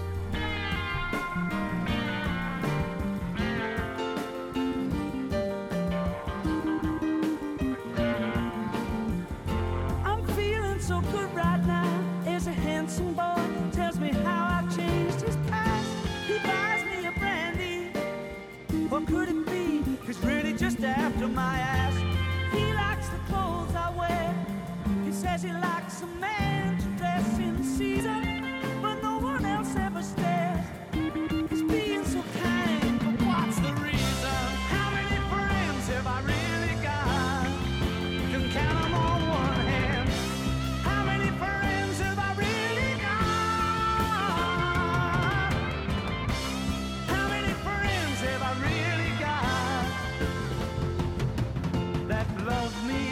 That want me, that'll take me as I am.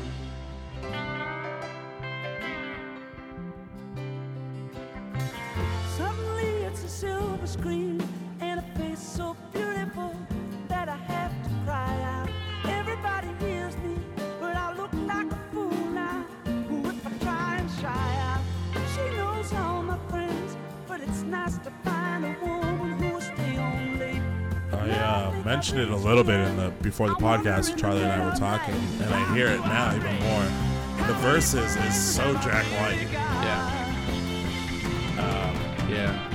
It's to me. I don't hear this as like the Who song.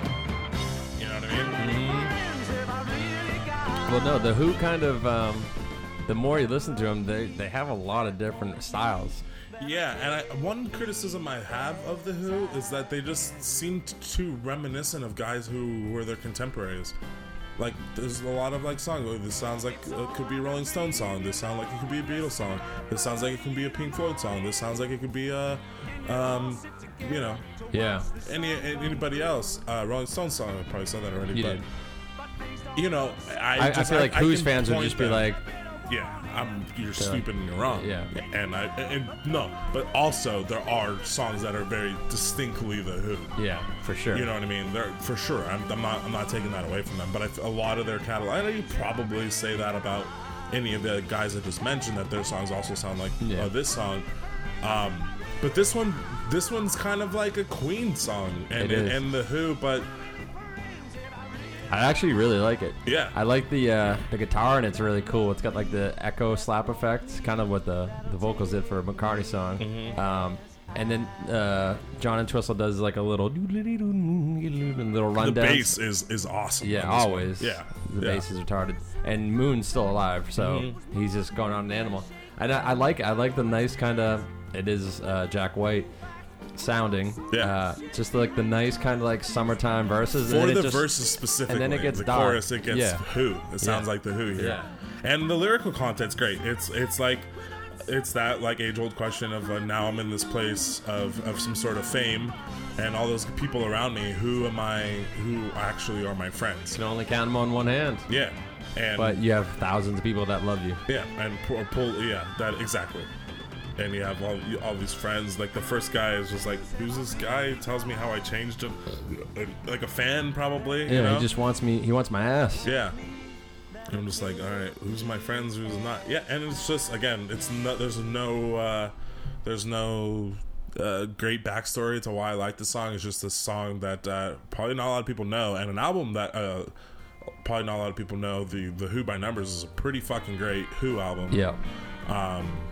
It's not, Tommy or even Live at Leeds or whatever, but you know what? And I respect the Who, and it's a thing that we say about Radiohead, and I think it's true with the Who more than the other bands, because the other guys, I'm talking about the other big bands that we've been mentioned, they are so melodic that it's just, they're universal and they get a lot more coverage. But I think the Who are kind of like a Radiohead, and only in the aspect of you need to give more time to it than just on the surface listening to it. Yeah. Because even listening to this now with the headphones, I'm just like, this sounds even better than when I first heard it. Yeah, for sure.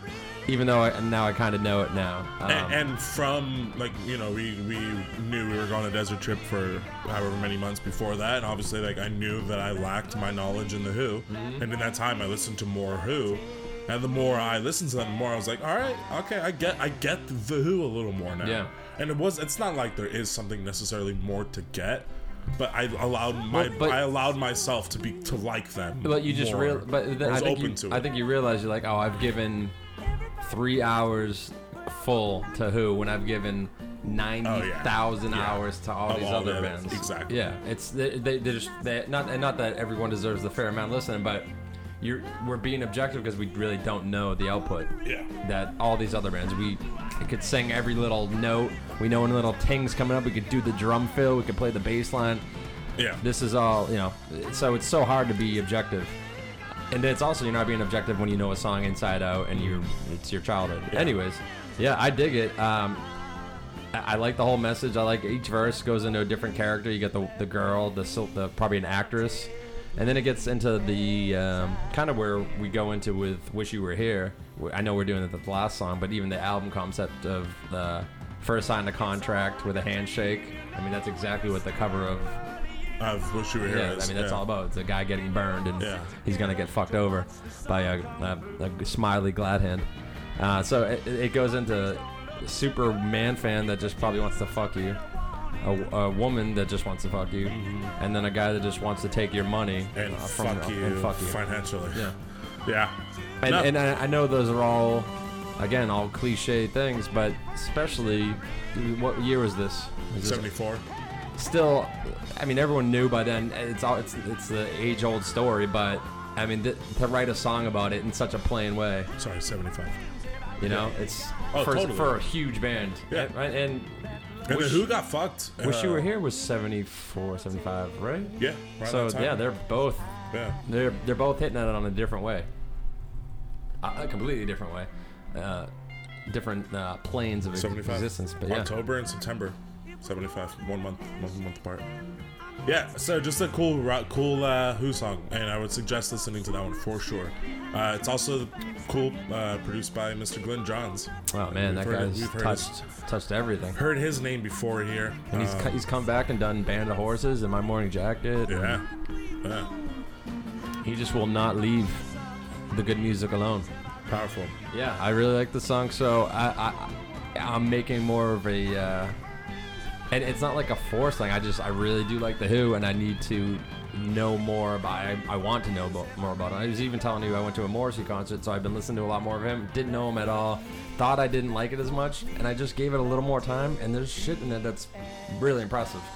Same thing with these guys. I was always just like, yeah, they got Bubba O'Reilly. Like, I knew all the big songs. Mm-hmm. I was just kind of being that douche. Yeah.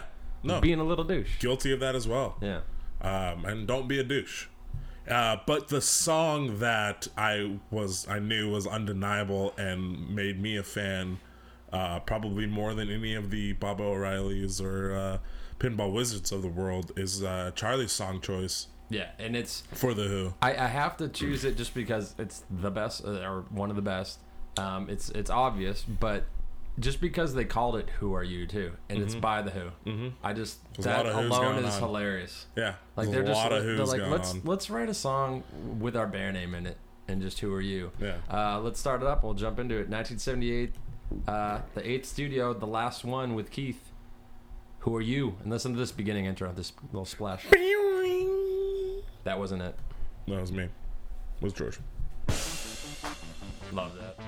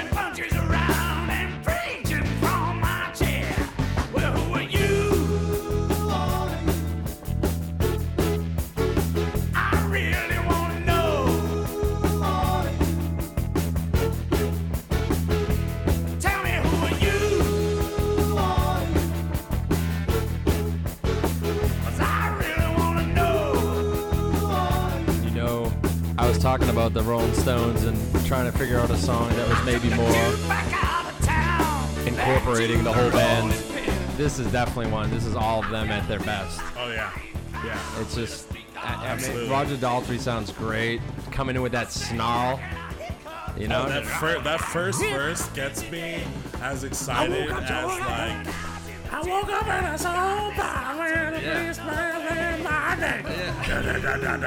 It's not singing, it's just yelling. It gets me as like excited as Bohemian Rhapsody's so you think you can stone me and spit in my eye. And you know what it is, it's coming off of yeah. So the sweetness comes. Absolutely. And I think another thing when I'm younger, and now that you get older, you don't give a shit about all the masculinity stuff as much, but like yeah. It just, I don't know, when you're younger, just like, oh, this shit's a little light, little light. Singing weight here. Yeah, I don't like going high like that. I'm a man. I mean, this song just has it all. It has the catchiness. It's got the ups and downs, like here, this part right here. The jam out is so. I have like 3 different parts that you could break down. Is this the 222? Yep. Yeah. This little. It's going into. Like they're just about to stop, but that guitar won't let it. Yeah, as far as I'm concerned, this is the Who's best song. Yeah. You got Moon doing drum fills. And they do this weird little doo-wop. And then the pianos come. I was trying to look up who's playing piano because it's really good. At 4:10, the pianos come and do this like streaking up the keyboards. It's really well done. I don't know who's playing it. Maybe Glenn Johns. Yeah, But then you get the tribal drums on the toms.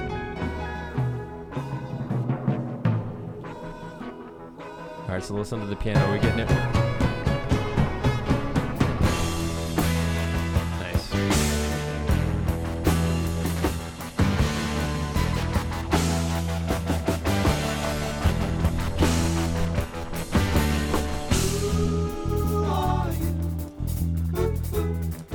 Now everyone's revved up, you know. They're keep it going. Yeah. What time are we at? 4:10. Okay, listen to the piano. There should be piano. Right there. Yeah. Who the fuck's playing I that? don't know. Alright, so the song itself. Well, so like I said, this was off the 8th studio album. The final one with Keith Moon. He would die soon after of overdose of I think it was sleeping pills. He died. This is good old rock history. I don't have it written down, so I might fuck it up a little bit. But he died in Harry Nilsson's apartment. But he's dead. He's reluctantly sold him. Yeah. It was cursed. Yeah, because Mama Cass died in it a couple years before. Yeah. And he said he didn't want to live on it because he thought it was cursed. And Harry Nilsson said, "Don't worry about it. You know, it's just a weird thing." So stuff doesn't exist. two rock and roll icons. I mean, the Mama and Papas. Yeah. They are one of the great '60s bands. Yeah. Two people died in the same apartment. Harry Nilsson. And Harry Nilsson alone is another fucking icon. Was it the Soho apartment? Right? Was it? Yeah. I woke up in a Soho That's apartment. true. I think it was in that area. Well, so the story, this is where the song kind of, I wanted to just keep going with it because I wasn't really aware of it. I'm sure any hardcore Who fan did. Listen to those drum fills, dude. So good. When people say, and I might have been one of those people, so that's why I'm like agreeing with myself right now, but like I never got the Who. Keith Moon is not like the fucking, he's not better than Bonham, and not that he is now, but I like see his drumming for what people. Yeah. Someone said it well. He just does a drum solo the whole song. Yeah. Yeah, totally. He's just off on his own weird world, but he's still throwing down the beat. Oh yeah, He'll absolutely. never, you never be like, come on, man, you need to give us. But he's really like a boom, boom, boom, boom, boom, boom, Barely. boom, boom, boom, boom, boom. No, You know what I mean? It's fanatic. It's a frantic. It's a guy that just pushed it. Alcoholic. I mean, they were in a really bad time. The band was dissolving. His actually drumming, even though this sounds great, his drumming was becoming terrible, erratic. They started like wanting to maybe use other drummers. Well, maybe take it easy on the drumming and just make yourself feel a little easier. Where you can just be like, no, yeah, he just wanted to take it to the edge. That's why he's the great. Yeah. So this song is a day in the life of Pete Townsend, and Pete Townsend wrote most of the lyrics. If you're not aware of the Who, he writes pretty much all the songs, and then Roger Daltrey sings them. You know, George started saying that the first verse is what really gets him, and it's, I woke up in a Soho doorway, a policeman knew my name. He said, you can go to sleep at home tonight if you can get up and walk away. And it's based on a true story of him being out at night with, you know, I said that they're known as kind of the godfathers of punk. He was out night drinking with the Sex Pistols, Steve Jones and Paul Cook. Steve Jones. And they were fucked up. Still alive. Still alive. Steve Jones, his DJ, his 103.1 when he was the DJ on that. He still does the. Oh no, DJ. Indie 103. Indie It was 103. LA station. No, I remember that. But he still does. I thought he was on K Rock. Jones's Jukebox. Yeah, I don't. Yeah. Why don't I listen to that? It's at a weird hour. Sometimes if I'm just like driving late at night and then I don't want to feel like plugging my phone in, I'll just put K Rock on. Yeah. I think it's just at like a weird hour. But I think you can download his shows Yeah, and just listen to them. most of the time you All right, can. I'm gonna start doing that again because it was fucking great and the guy's hilarious and it's. what better than listen to a DJ that's an actual rock star and that loves music, and he plays like deep cuts. Yeah. He's obsessed with like the New York Dolls and like David Bowie. He loves that shit. He loves that glam rock stuff. I guess he's on KLOS now. Nice. Yeah. All right, well, KLOS, you can listen to it online if you're not in LA. Jonesy's Jukebox. Is it still Jonesy's Jukebox? I kept it up, yeah. Seems like it, yeah. The guy's just a good dude. They're just hilarious stories.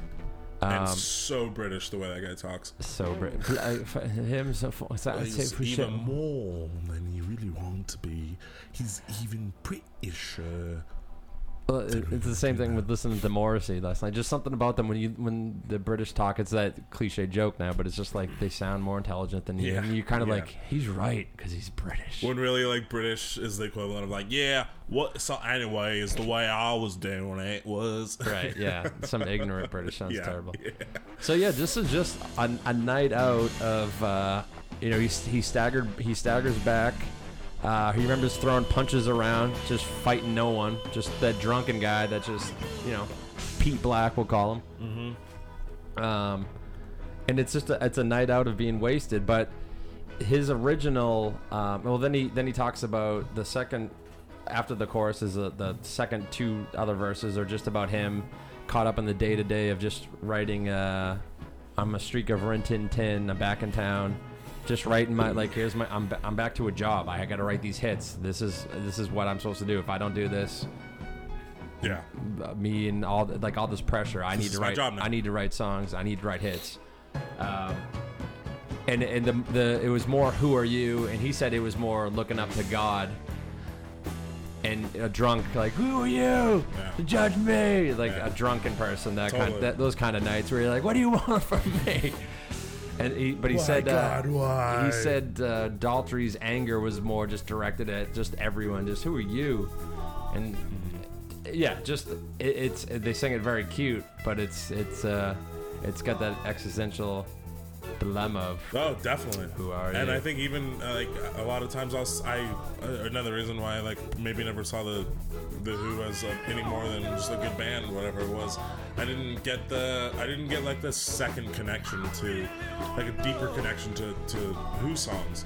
But this one's I feel that. Yeah. You know what I mean? Well, and they're called the Who, so for a while you're just like, are they just being cute and being like, oh, they're Who and who are you? And when I was young, I just thought this is one. They only had 3 songs. That's all I knew. I was just like, oh, they just wrote a song called Who Are You?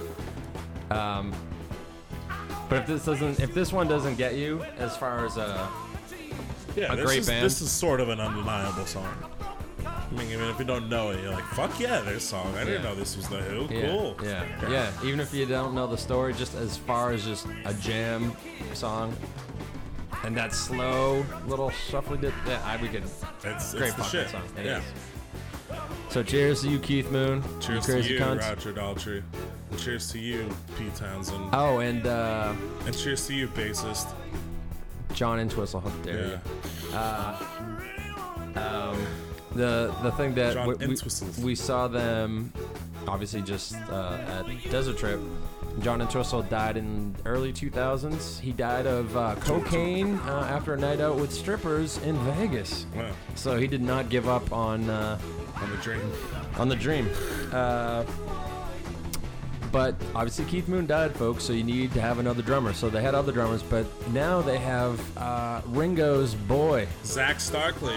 And dude, he looks just like the Muse drummer.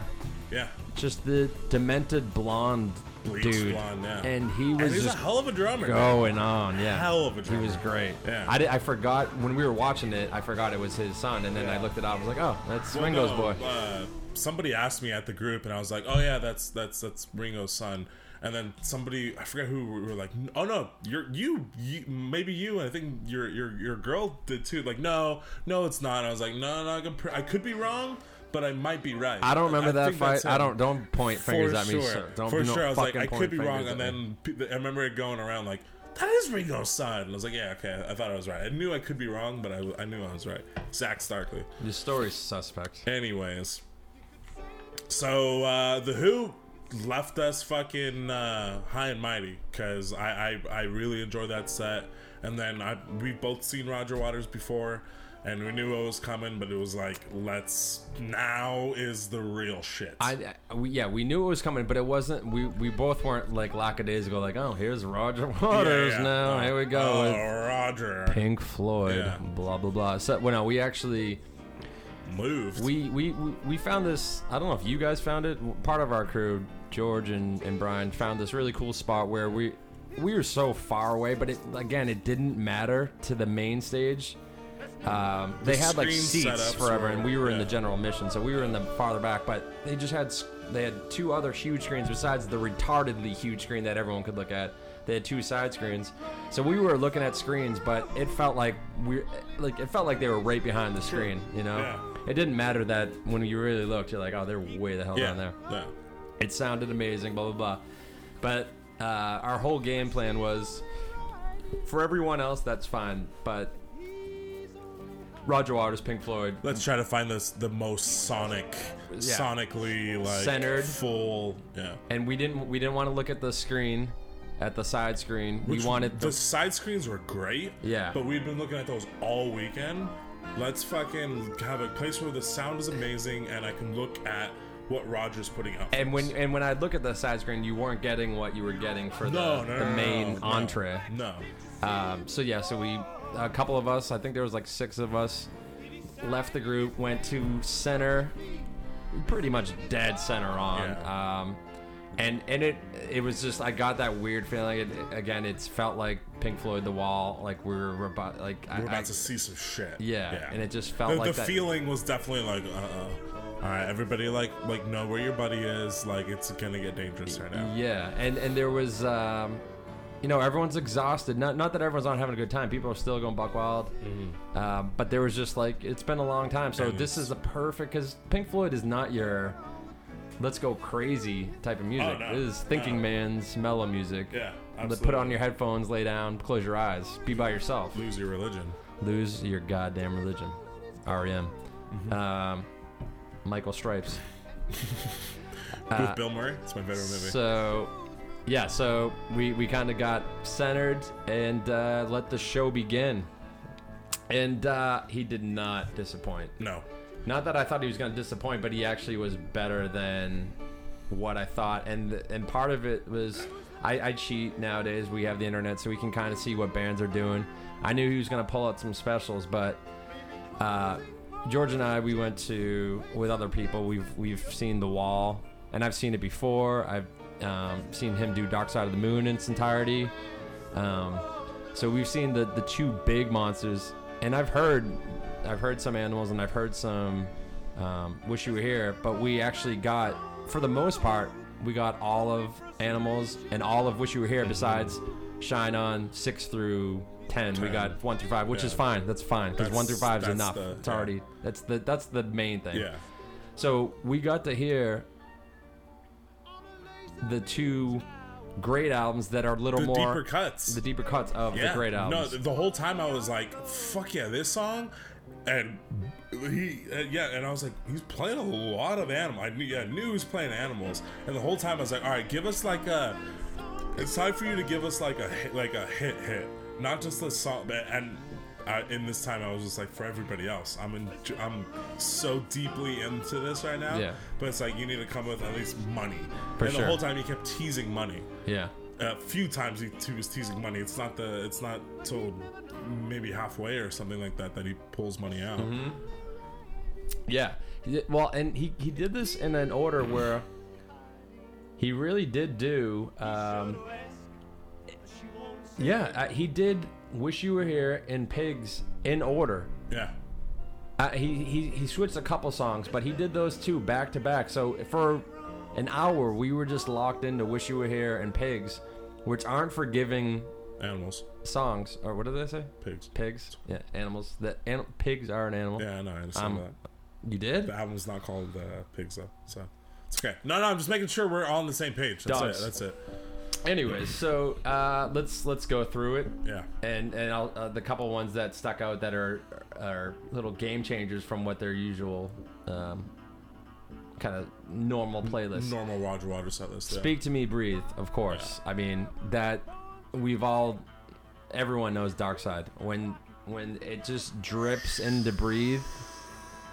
That chord and just that a little massage of the dark soul. Yeah. Breathe. Beautiful. But then he goes Set Controls of the Heart of Sun. Deep cut. Yeah. Yeah. Not absolutely. ready for that. That's some back to Syd Barrett days. And it's such like a 60s psychedelic song. Like it's a little aged, but it's cool. Yeah, it's aged because it's like Pink Floyd, everything copied Pink Floyd, and it's like we know that as Pink Floyd, but it's like no, they're the ones who did that. Right? Yeah, they are the cliche because they made the cliche. Yeah, everyone that tried to sound psychedelic was trying to be Pink Floyd then. So that was a nice switch. Then they did One of These Days, which is another fucking great song, just a great jam song. They go into Time. So they did go in order. We're doing Dark Side. Besides a couple little shifts there, Time, Breathe, Great Gig in the Sky, Money, Us and Them. Boom, Dark Side of the Moon. And I mean, they got the laser show, they got the background singers, they got the black chicks, they got the sound effects stuff. They got the George was saying that Roger Waters was kind of the executive producer of the sounds. Well, so you had like helicopters, and I know that's in the album, but even the way he would make his voice echo, so you'd be like, and you'd hear it over here, and then you fly around you, and then it would fly behind you. Out there? Yeah, it was really disturbing. Yeah. And like George said, it was almost too many speakers, but then you got it, because it would be literally next to you, and it would be on the complete opposite side, then it would be in front of you. Yeah, it was like having headphones on in the great gig in the fucking sky. Yeah. So they start off with Dark Side. Then they go into this was kind of I think one of his first times he played it in Mexico was Fearless off of Metal, which is one of the songs I'll be playing off the Metal album, which is before Dark Side. This is right before they blew up, but Fearless is this really mellow, trippy song. Then they do You'll Never Walk Alone, but I think that was just they were playing that on the overhead, like in the background, getting prepped for. And this was my favorite part of the show. Is my favorite, one of my, besides it's so hard to do a list, and I don't want to do a list, but this is one of my favorite songs of all time, Shine On You Crazy Diamond. And then they go into Welcome to the Machine, Have a Cigar, Wish You Were Here. Boom, there's Wish You Were Here. Yeah. All in one shish kabang. And George will be doing Wish You Were Here soon enough. An intermission. I don't really remember an intermission. It wasn't a proper intermission. Was that when they were doing the Trump stuff, or was that during the songs? Nah, Trump was like. Maybe was just during Pigs. I think it was. Okay, yeah. The intermission was when the chimneys started rising. Yeah. So this is when. Time to go to the wall. Yeah, no. Now you messed up. Sorry, Animals. Yeah, now we're all over the place. I know.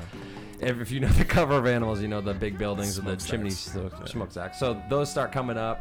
An intermission was probably 30 seconds.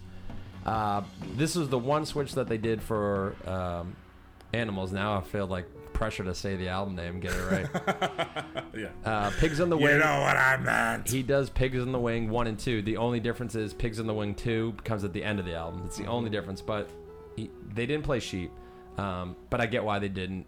Dogs and Pigs they're like 13 minutes long each. And he gets and this is when it gets uber political with the Trump stuff. Yep. So to throw in Sheep here wouldn't be like fitting for the theme of what's going on here. Yeah, and we've already been bashed with but Dogs and Pigs. Yeah.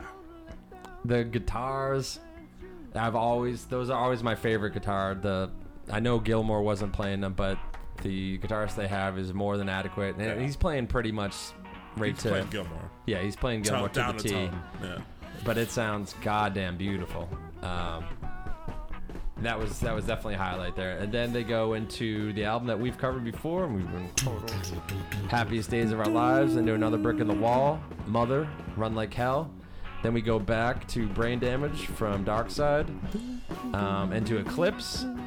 And then he stops, and they count it as a song, but he just reads a poem. It's actually a pretty decent poem that he wrote for the 2004 George Bush election. and just saying how shitty George Bush is. And then he goes into one of my favorite little pretty songs, Vera, which we talked about on and it's almost like the medley from Abbey Road. You do Vera, Bring the Boys Back Home, into Comfortably Numb. Yeah. No, once he, like, that whole first 10, 12, what do we have there? 12 was just kind of like, oh shit, what the fuck's going on?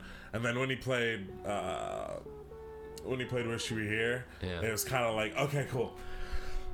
A song we like, a like a breather song, and not that it's like some lighthearted tune or whatever, but it was heavy, and then Wish You Were Here, and then heavy. And if you haven't seen Roger Waters, that dude is a showman, and he will be coming soon. Yeah, Us and Them tour coming 2017. Gonna have to figure out how to do that. Yeah, figure it out.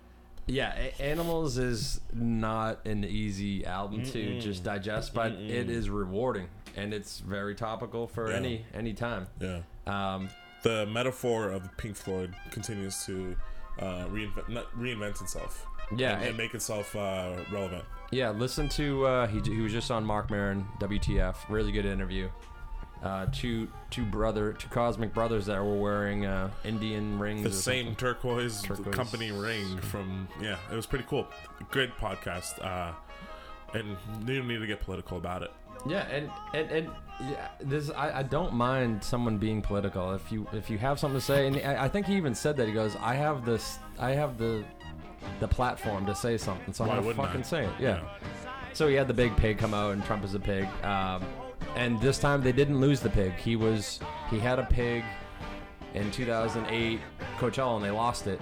Oh really? Yeah, and it flew away and landed in someone's yard, and they got paid $10,000. Why? Just for returning it back. Wow. Yeah, it must be really fucking expensive. Yeah. Be like, dude, I get $10,000. But it must be weird to wake up and this huge pig. Is that Roger Waters? Is that a pig in my inflatable giant 50-foot pig? So, I mean, if you're a Pink Floyd fan and you hear that set list, you cream your pants. Yeah. And he sounds great. His voice sounds great. His backup singers. And I know George and I were saying that the other bands the opening bands were a little more fresh or just kind of off the cuff doing different things. He pretty much plays it to the click, you're hearing what the record is, and people could say, well, just listen to the record, but there's still that huge live aspect to it. Oh, yeah. A Roger Waters show, he's giving you everything. It's a fucking spectacle. Yeah. And what a way to end Desert Trip. It was I got my money's worth. I think everyone did. I'm glad that everyone made money there. I don't want to hear about all this fucking selling out shit or whatever. It was every classic rock fan from my age, George's, 60-year-old dudes. From the leading months leading up to the actual festival to after. I mean, all of it was a well-run, tight ship and very, very enjoyable. And we knew it was gonna be. I mean, we've been going to Golden Voice Coachella for years. We've all had, I've been almost since the beginning, but they just keep getting better. And like I said, with the bathrooms and just the whole flow, you never feel like. It should be a lot more. I don't know how they have it under control for 90,000 people to have that flow. Yeah, there's parts where you waiting in line, but fucking stop. This isn't your world. No, it's a well-oiled machine. Yeah, they got it down, and I think it was meant to be that they I'm glad they didn't try to figure this out 10 years ago, and it would have been just thrown together hastily. This was. I think they wanted to do this for a while, and they just wanted to make sure they had the. Had the structure down there. You do it well. Yeah. No, absolutely. And I hope they do, a one next year. If not next year, they have, even if it takes them 2 years. To in between shows. Okay, can we coordinate another Tom Petty and the Heartbreakers, or do fucking, the Police or Genesis or whatever, Stevie Wonder, Elton John. Any of these guys, and do another Desert Trip Legends kind of thing like that. I think they would do well. Yeah. So let's go into the final two songs. We're gonna do mine first, and then we'll fade out with the the song that it's just one of the greatest songs ever. Yeah. So I wanted to go off the cuff of the Big Four. This song always just jumped out at me. I always like knowing it's right before they were already. I mean, they could already live off the money they were making from being this smaller psychedelic band, but this is right before the everything just went to fucking new level stratosphere, and they became one of the best bands of all time. And this is such a mellow, easygoing Pink Floyd song. This isn't a heavy thinker. This is just a nice, enjoyable Pink Floyd song. They have like a cool soul. We'll talk about the breakdown of it, but let's just go into it. And it's off the 1970 album? One? Metal? Yep. 1971. Saint-Tropez. Saint-Tropez.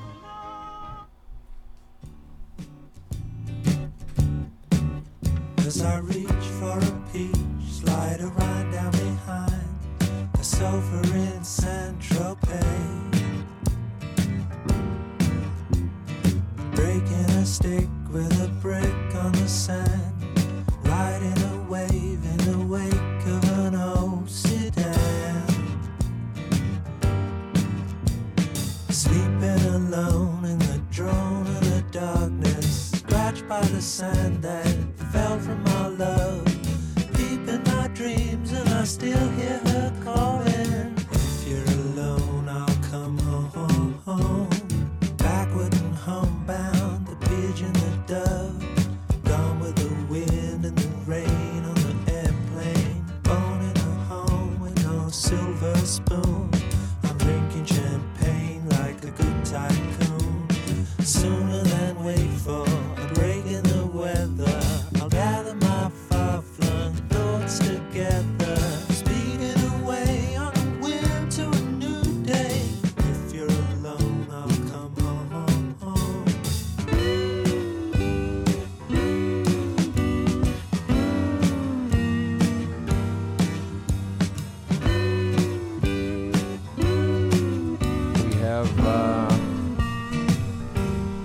We have a moment where Roger Waters is carefree.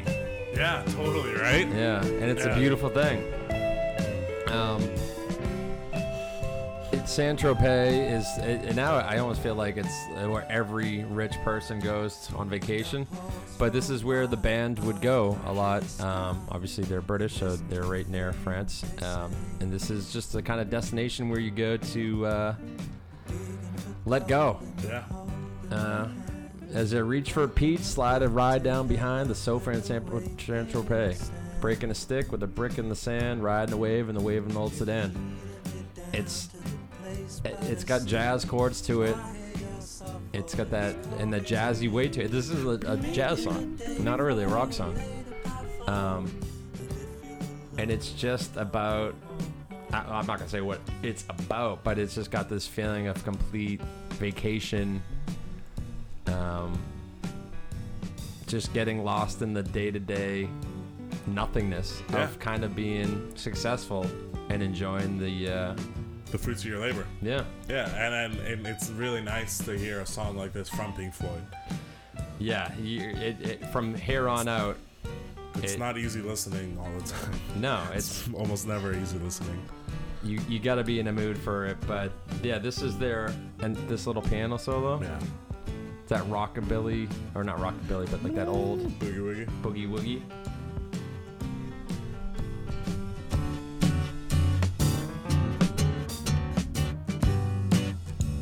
It's a day in the life of a lazy, drifting person. Pink Floyd member. Yeah, and they were they'd like to have fun, and this song gives that vibe of just letting all the pressures of life maybe even go for a little bit. There's nothing wrong with that. I'm drinking champagne like a good tycoon. Sooner than wait for a break in the weather, I gather my far-flung thoughts together, speeding away on the wind to a new day. And if you're alone, I'll come home. Open a book, take a look at the way things stand, just kind of read up, relax. But he's also singing to a girl. There is some kind of or a love, whatever it is, someone that's not there with them. So there's a little sadness underneath the whole thing. You know, it's not like party time. I'm on vacation. It's like a guy sitting like on a lounge chair on the on a sandy beach. I got nothing going on, but I'm kinda a little lonely now. Yeah, I think. like, oh, this is dope, but there's something still itching at me. Yeah. And great lyric, like great voice too. Oh, totally. Whatever is going on. Yeah. Yeah. That whisper. You know, like I talk about some of the whispery singing that it finds me, but he's not trying to like affect like thoughts together. He's just, it's pretty much talky singing. It's pretty though. It's great melodies, and again, the reason that these bands are still here is they're melodic writers. If you can figure out melody, you won't. Yeah, you won't be as forgotten, or your shit will just last. That's why some music just, if it doesn't have a good melody or hook, you get. Not that this song's big at all. I don't know if a lot of people would even know this song. But yeah, I really just like having this as a beat. This is a song, a Pink Floyd song you could play at the beach. It's almost like a Mac DeMarco song. Yeah, and they can't let go of there's always a heady. They're still heady anywhere they go. They can't let it go. Yeah. They're just not in their DNA. No, definitely not. Really cool jazzy chords by Gilmore. Little solo blips coming in. And I like a song that lets everyone kind of shine for a little moment. Some bands overdo it. It's like, all right, here we go with the guitar solo, and then organ comes in. But this one seems perfect, and the piano solo just sounds so. Yeah. Rest in peace, Richard Wright. This sounds very carefree again. His fingers are almost just kind of dancing off it.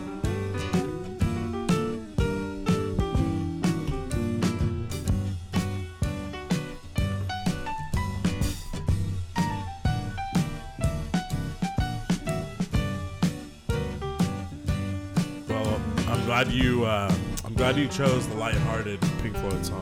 The only one. And not that the song I chose was.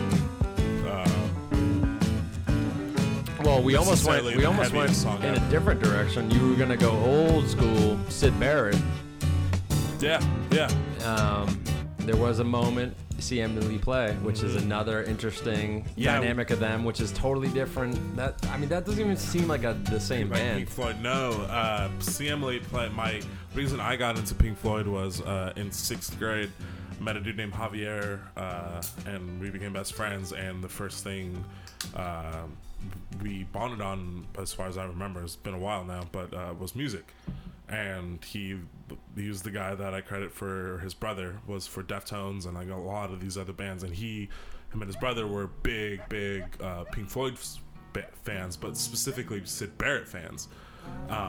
So then that's how I got like trying to increase Diamond and like all the old shit and like watching that like documentary or video of Syd Barrett like tripping on acid in the movie he made. Yeah, in the by the river or whatever. And actually, my friend Javier's AIM email address was CEmilyPlay65, and CEmilyPlay was just one of those songs. It was like, this is Pink Floyd. I get it. That documentary gives me weird. It's weird. It makes me feel weird. It brings me back to my times doing that as a youngin' and just being like. Yeah. But sorry, go ahead. So no, it was just like Pink Floyd going cover. Like you and I were mentioning earlier that for me, the two bands that I became like obsessed with was the Beatles and Pink Floyd more than any other, and then Radiohead, would follow later. But it's like I was Pink Floyd, all steps of Pink Floyd. Yeah, I just drenched myself in. The song I chose was "Wish You Were Here" because I think it might be my favorite song of all time, or for what that's worth, you know. But it's the song that I will consistently choose as my favorite song. Yeah. and just what it. I mean, there's nothing you can't relate. There's nobody who can't relate to Wish You Were Here. And it's got one of the best lines in music of all time, which is we're just two lost souls swimming in a fishbowl year after year, running over the same old ground. What have we found? Same old fears. It's one of the best songs ever. Yeah, and you could go the Two Lost Souls. The thing that I think keeps this song, senior quote. The song. We're just two lost souls swimming in a fishbowl. Oh shit. Yeah, what are you gonna do? Going to school in the 70s, bro. 1990. We're just two lost souls swimming in the fishbowl. There's so many. This song, it seems more directed, and I know this is about Sid Barrett, but anyone that just says the song is about Sid Barrett and that's all, you're it's obviously way more than that. Yeah, it's way more universal. It does feel much more friendship than lover. Yeah, but I mean, at the end of the day, you could look at your mom and say we're two lost souls. You could look at your brother. Yeah. You could look at your best friend. You could look at the stranger down the street who you don't even know and just be like, yeah, what's going on? We have no idea. Yeah, everyone's where as much as someone's doing great, someone's doing shitty. We're all in the same fishbowl. Yeah, we're all there, and that, I think that's where the universal kind of feeling comes from it. Besides it being their best written song, poetry-wise, and let's go into that. Yeah, lyric-wise. So you think you can tell Heaven from Hell? So he starts off just doing this. Well, I like the like it. But the nonchalantness of it. But when you start and I was listening to someone talk about this. It's true. It's like. If you did something and I'm like, did you go to the store? Or I'm like, did you go to the store? It's like you're already being like accusatory, or you're already being like, okay. Okay. You know, instead of like, I just saw it as I see it as very conversational, and it's like, do you think you can tell Heaven from Hell? But the way you're saying that, it's like it's still I heard you think you're right. It's still a little accusatory. I never really thought about that, but it's not like, do you think you could tell? Like, didn't start off like, do you think you can tell? Yeah. And that's a little more dreamy. It's like makes it. Yeah, you're right. It's kind of a nice little. Like, well, here we are. You've got everything figured out. Time to get real. Yeah, you think you can tell, and then they go on the juxtaposition of heaven, hell, blue skies from pain. Well, blue skies, green field. Yeah. Cold steel rail. Well, I guess it would green field, cold steel rail. Hell or blue skies would be from pain. A smile from a veil, which is a smile or a veil that covers the smile. Do you think you can tell these differences of what exactly is good things of life? Blue skies, green fields, smiles, heaven, or hell, pain, cold steel rail, which a cold steel rail compared to an open, beautiful like green prison, yeah. or just open fields locked in. And then someone smiling at you from someone who's wearing a veil, covered off. So you already got that kind of cool, and everything's a question. It's not like this is how it is. It's just like, can you tell me the difference? Is this better? Is this better? And then they go into, did they get you to trade your heroes for ghosts? Did they get that? Did they get you to trade your heroes for ghosts?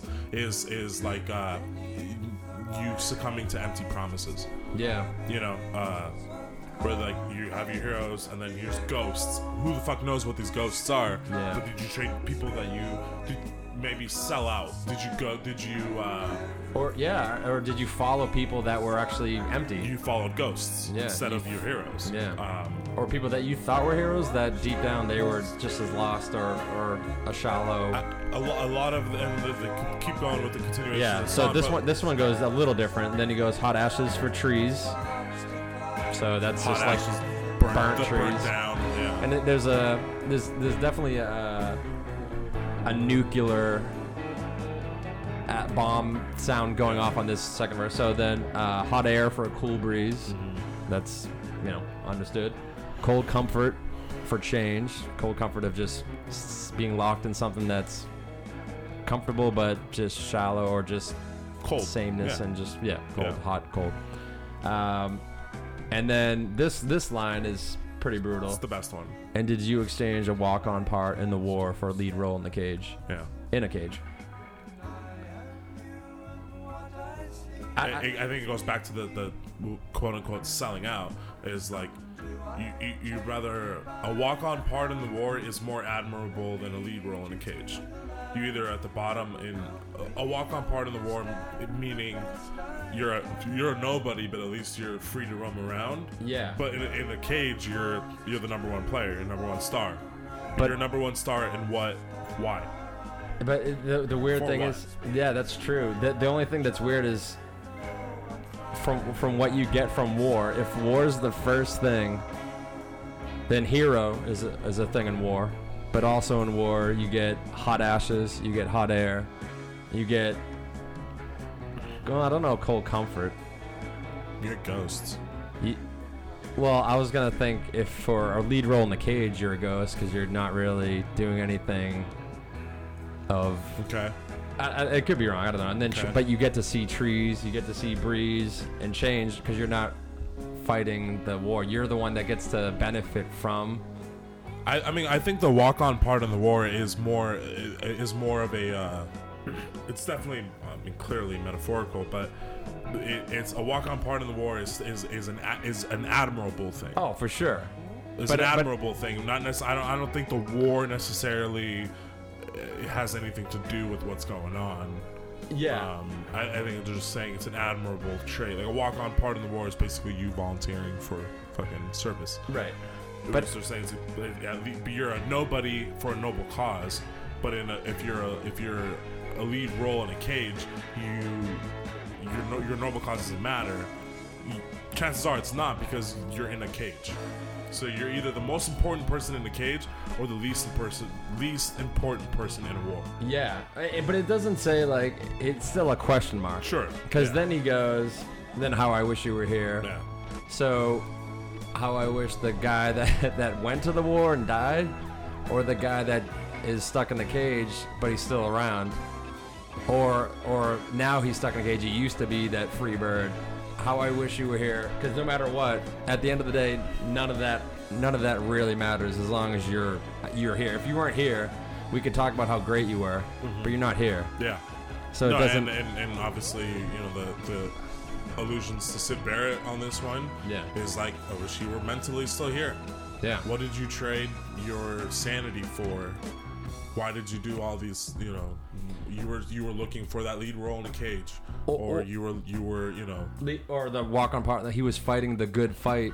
We're fighting the system in his own way. We're gonna expand our minds. We're gonna push our. We're gonna be the ones that change the world. Yeah. For my sanity. Yeah. And now you're a shell that's stuck in a cage. I don't know. There's so many different ways. There's a lot going on. But it's always all he does is just keep going back and forth between these two different exchanges. All question marks. There's no pointing to I'm on this side. It's everything. Or you're like, wrong, or you fucked this up, or anything like that. Yeah. Yeah. And then at the end of it all, you're just going back to the fishbowl. Year after year, we run over the same old ground. No matter if you're doing this, the hero, or you're doing the in the cage. Have we found the same old fears? We're still back at square one. Wish you were here. And the thing is, like, we really fought the same fight. We're at the same place in life, but yet, we have, at the end of the day, what did we do? We had the same problems. We had the same old fears. All this change, we're still But I dealing wish with you the same. weren't. So I wish you came through. I guess. Yeah. I wish you made it through the way I did. Yeah. Yeah. Yeah. And was it worth going as far as you needed to go, or he might even be making fun of himself. Mm-hmm. He might be saying, I'm the one who kind of pulled back and was timid, and you were the one that went forward. Was it worth it trying to be so thinking you're a good deed for forward thinking or whatever, that you sacrifice yourself for what? Yeah. And then you could take that to so many different levels with people dying in wars and shit. Some people sadly fight for wars that don't mean anything, and that's terrible. And then some people don't fight in wars that they should because they think it's wrong, and that's just as fucking bad too. Yeah. So what we're trying to say is join the army. And wish you were here. Like I said, it was my fucking freshman or high school senior fucking who gives a shit quote for my yearbook. And another very vivid memory I have of this is when we were at Kern River several years back, and we had been having some fun on some substances and whatnot, and and we're sitting there, and we were walking over to a bridge that's at Kern River, and it's a very beautiful bridge. And I remember as we were walking away, I asked Charlie, I was like, hey, can you play Wish You Were Here, just the guitar parts for this? And then he started playing it, and then our friend Boris started playing along with it, and then all three of us were singing together while we were there. And I remember it was just like, that was fucking beautiful. And it was beautiful. And I just like asked you, and you were just like, doo-doo-doo, doo-doo, doo-doo-doo. And then Boris jumped in, like, with just the, the G, the B, or whatever, and jumping in. Which you need. You need to have two people doing it. Oh, yeah. You need the lead and the acoustic. And it was just, I was just standing there, and you guys were playing, and it was beautiful. And I'll think this song, if I, just the amount of memories I have of this song, that's just one of the many there. Well, that one, I do remember that one. That I was a little fuzzy, so that kind of escapes me, but I do recall that moment. And there's also a lot of pressure when you're in a state and you need to come up with stuff and be like, remember the fucking song, keep it together. Well, no, the thing is like, and then once it's we did have a couple hiccups, but it's like, oh no, it's and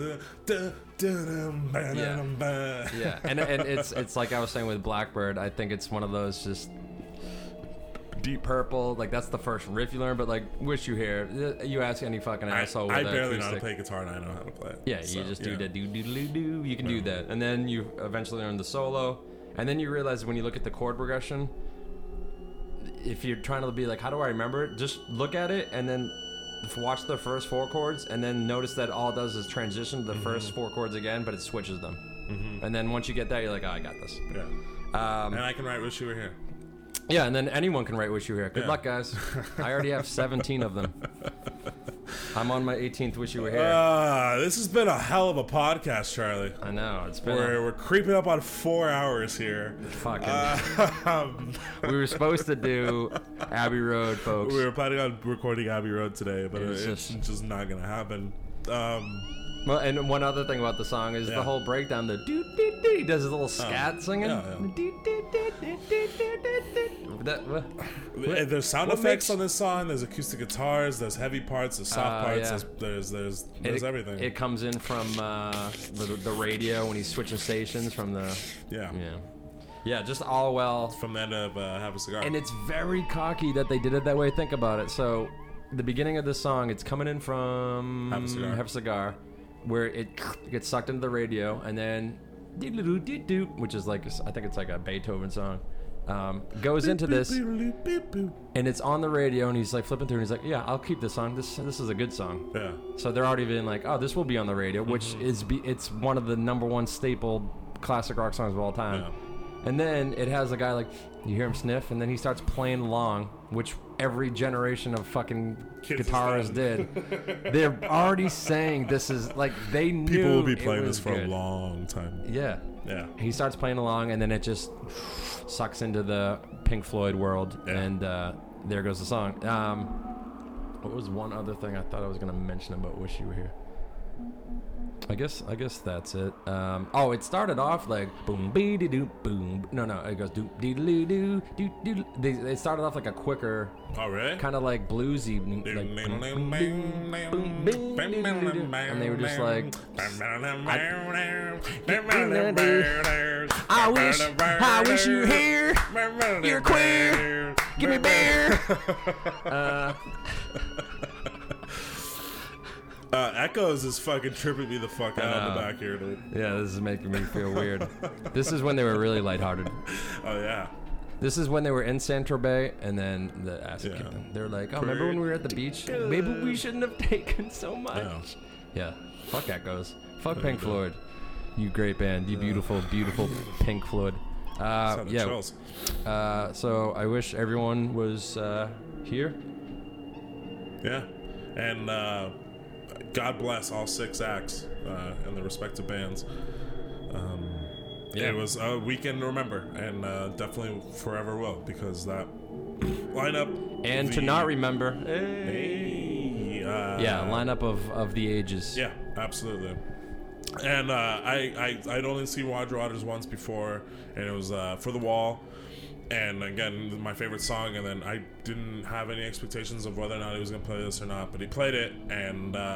You didn't think he was going to play this? No, I didn't. I didn't pay attention to set lists or anything like that. I'd only seen him as The Wall. Whatever. I didn't expect to play it. No. I'm gonna look that up. Anyways, I feel like he plays it. I don't want to be wrong on record, so I'm cutting this off. We will go into the song. If you have made it for whatever fucking reason into 3 hours, and I'm not listening to this 48 minutes. I'm not either. 48 minutes in. Thank you for listening. That was very weird of you. This is Wish You Were Here. So, Charlie, any last words? If you are musicians out there, and I've seen some of you see people listening on SoundCloud, and then I see pictures of them, they're holding guitars, so I'm guessing they're musicians. Let's try to write good music. You gotta leave your blood on the page. Let's write good music. Yeah. All right. It can be done. Clearly, don't be scared from the 60s and 70s and 80s don't be intimidated. Just because we're always standing on the shoulders of giants, you're gonna die. You yourself can't you're become gonna a giant. Die right from your fucking soul. Sing to the universe. Look at the universe. What do you have to say to it? Yeah. All right, that's what I have to say. Wish you were here. Love you guys. www.thisismusicpodcast.com. Who gives a fuck? Who gives a taint? Shit. Cunt. Motherfucker. Don't forget to vote. We get the vote, man. Or don't vote, bro. Yeah. Protest vote, bro. Wish you were here. There's nothing wrong with the protest vote. It is. No, that's You're a faggot. Not if you don't live in a swing state. No, you should still vote. Nah, vote. If you don't care to vote, don't vote. Definitely vote. If your heart doesn't let you vote for either one of the two candidates. There's propositions. Oh yeah. Don't not vote for propositions and shit like that. Bye. Cut your off, bitch.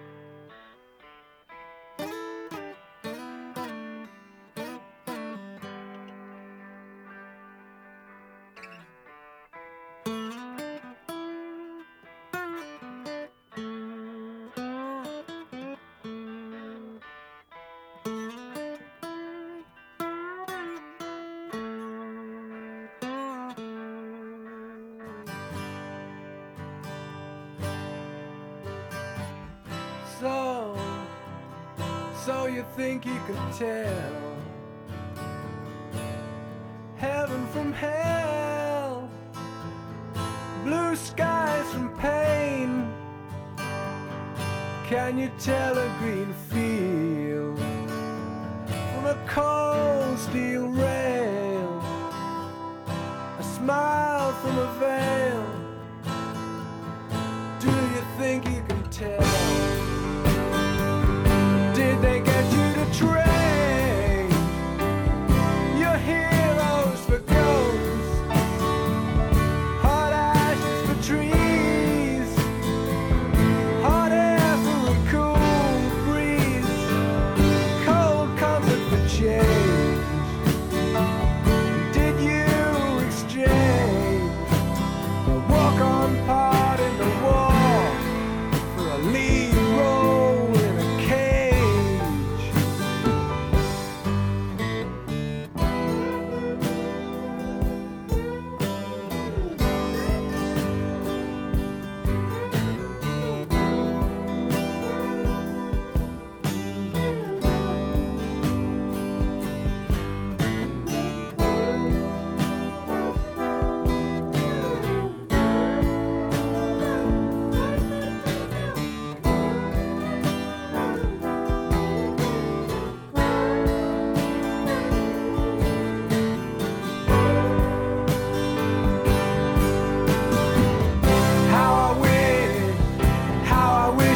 here. We're just two lost souls swimming in a fishbowl, year after year, running over the same old ground.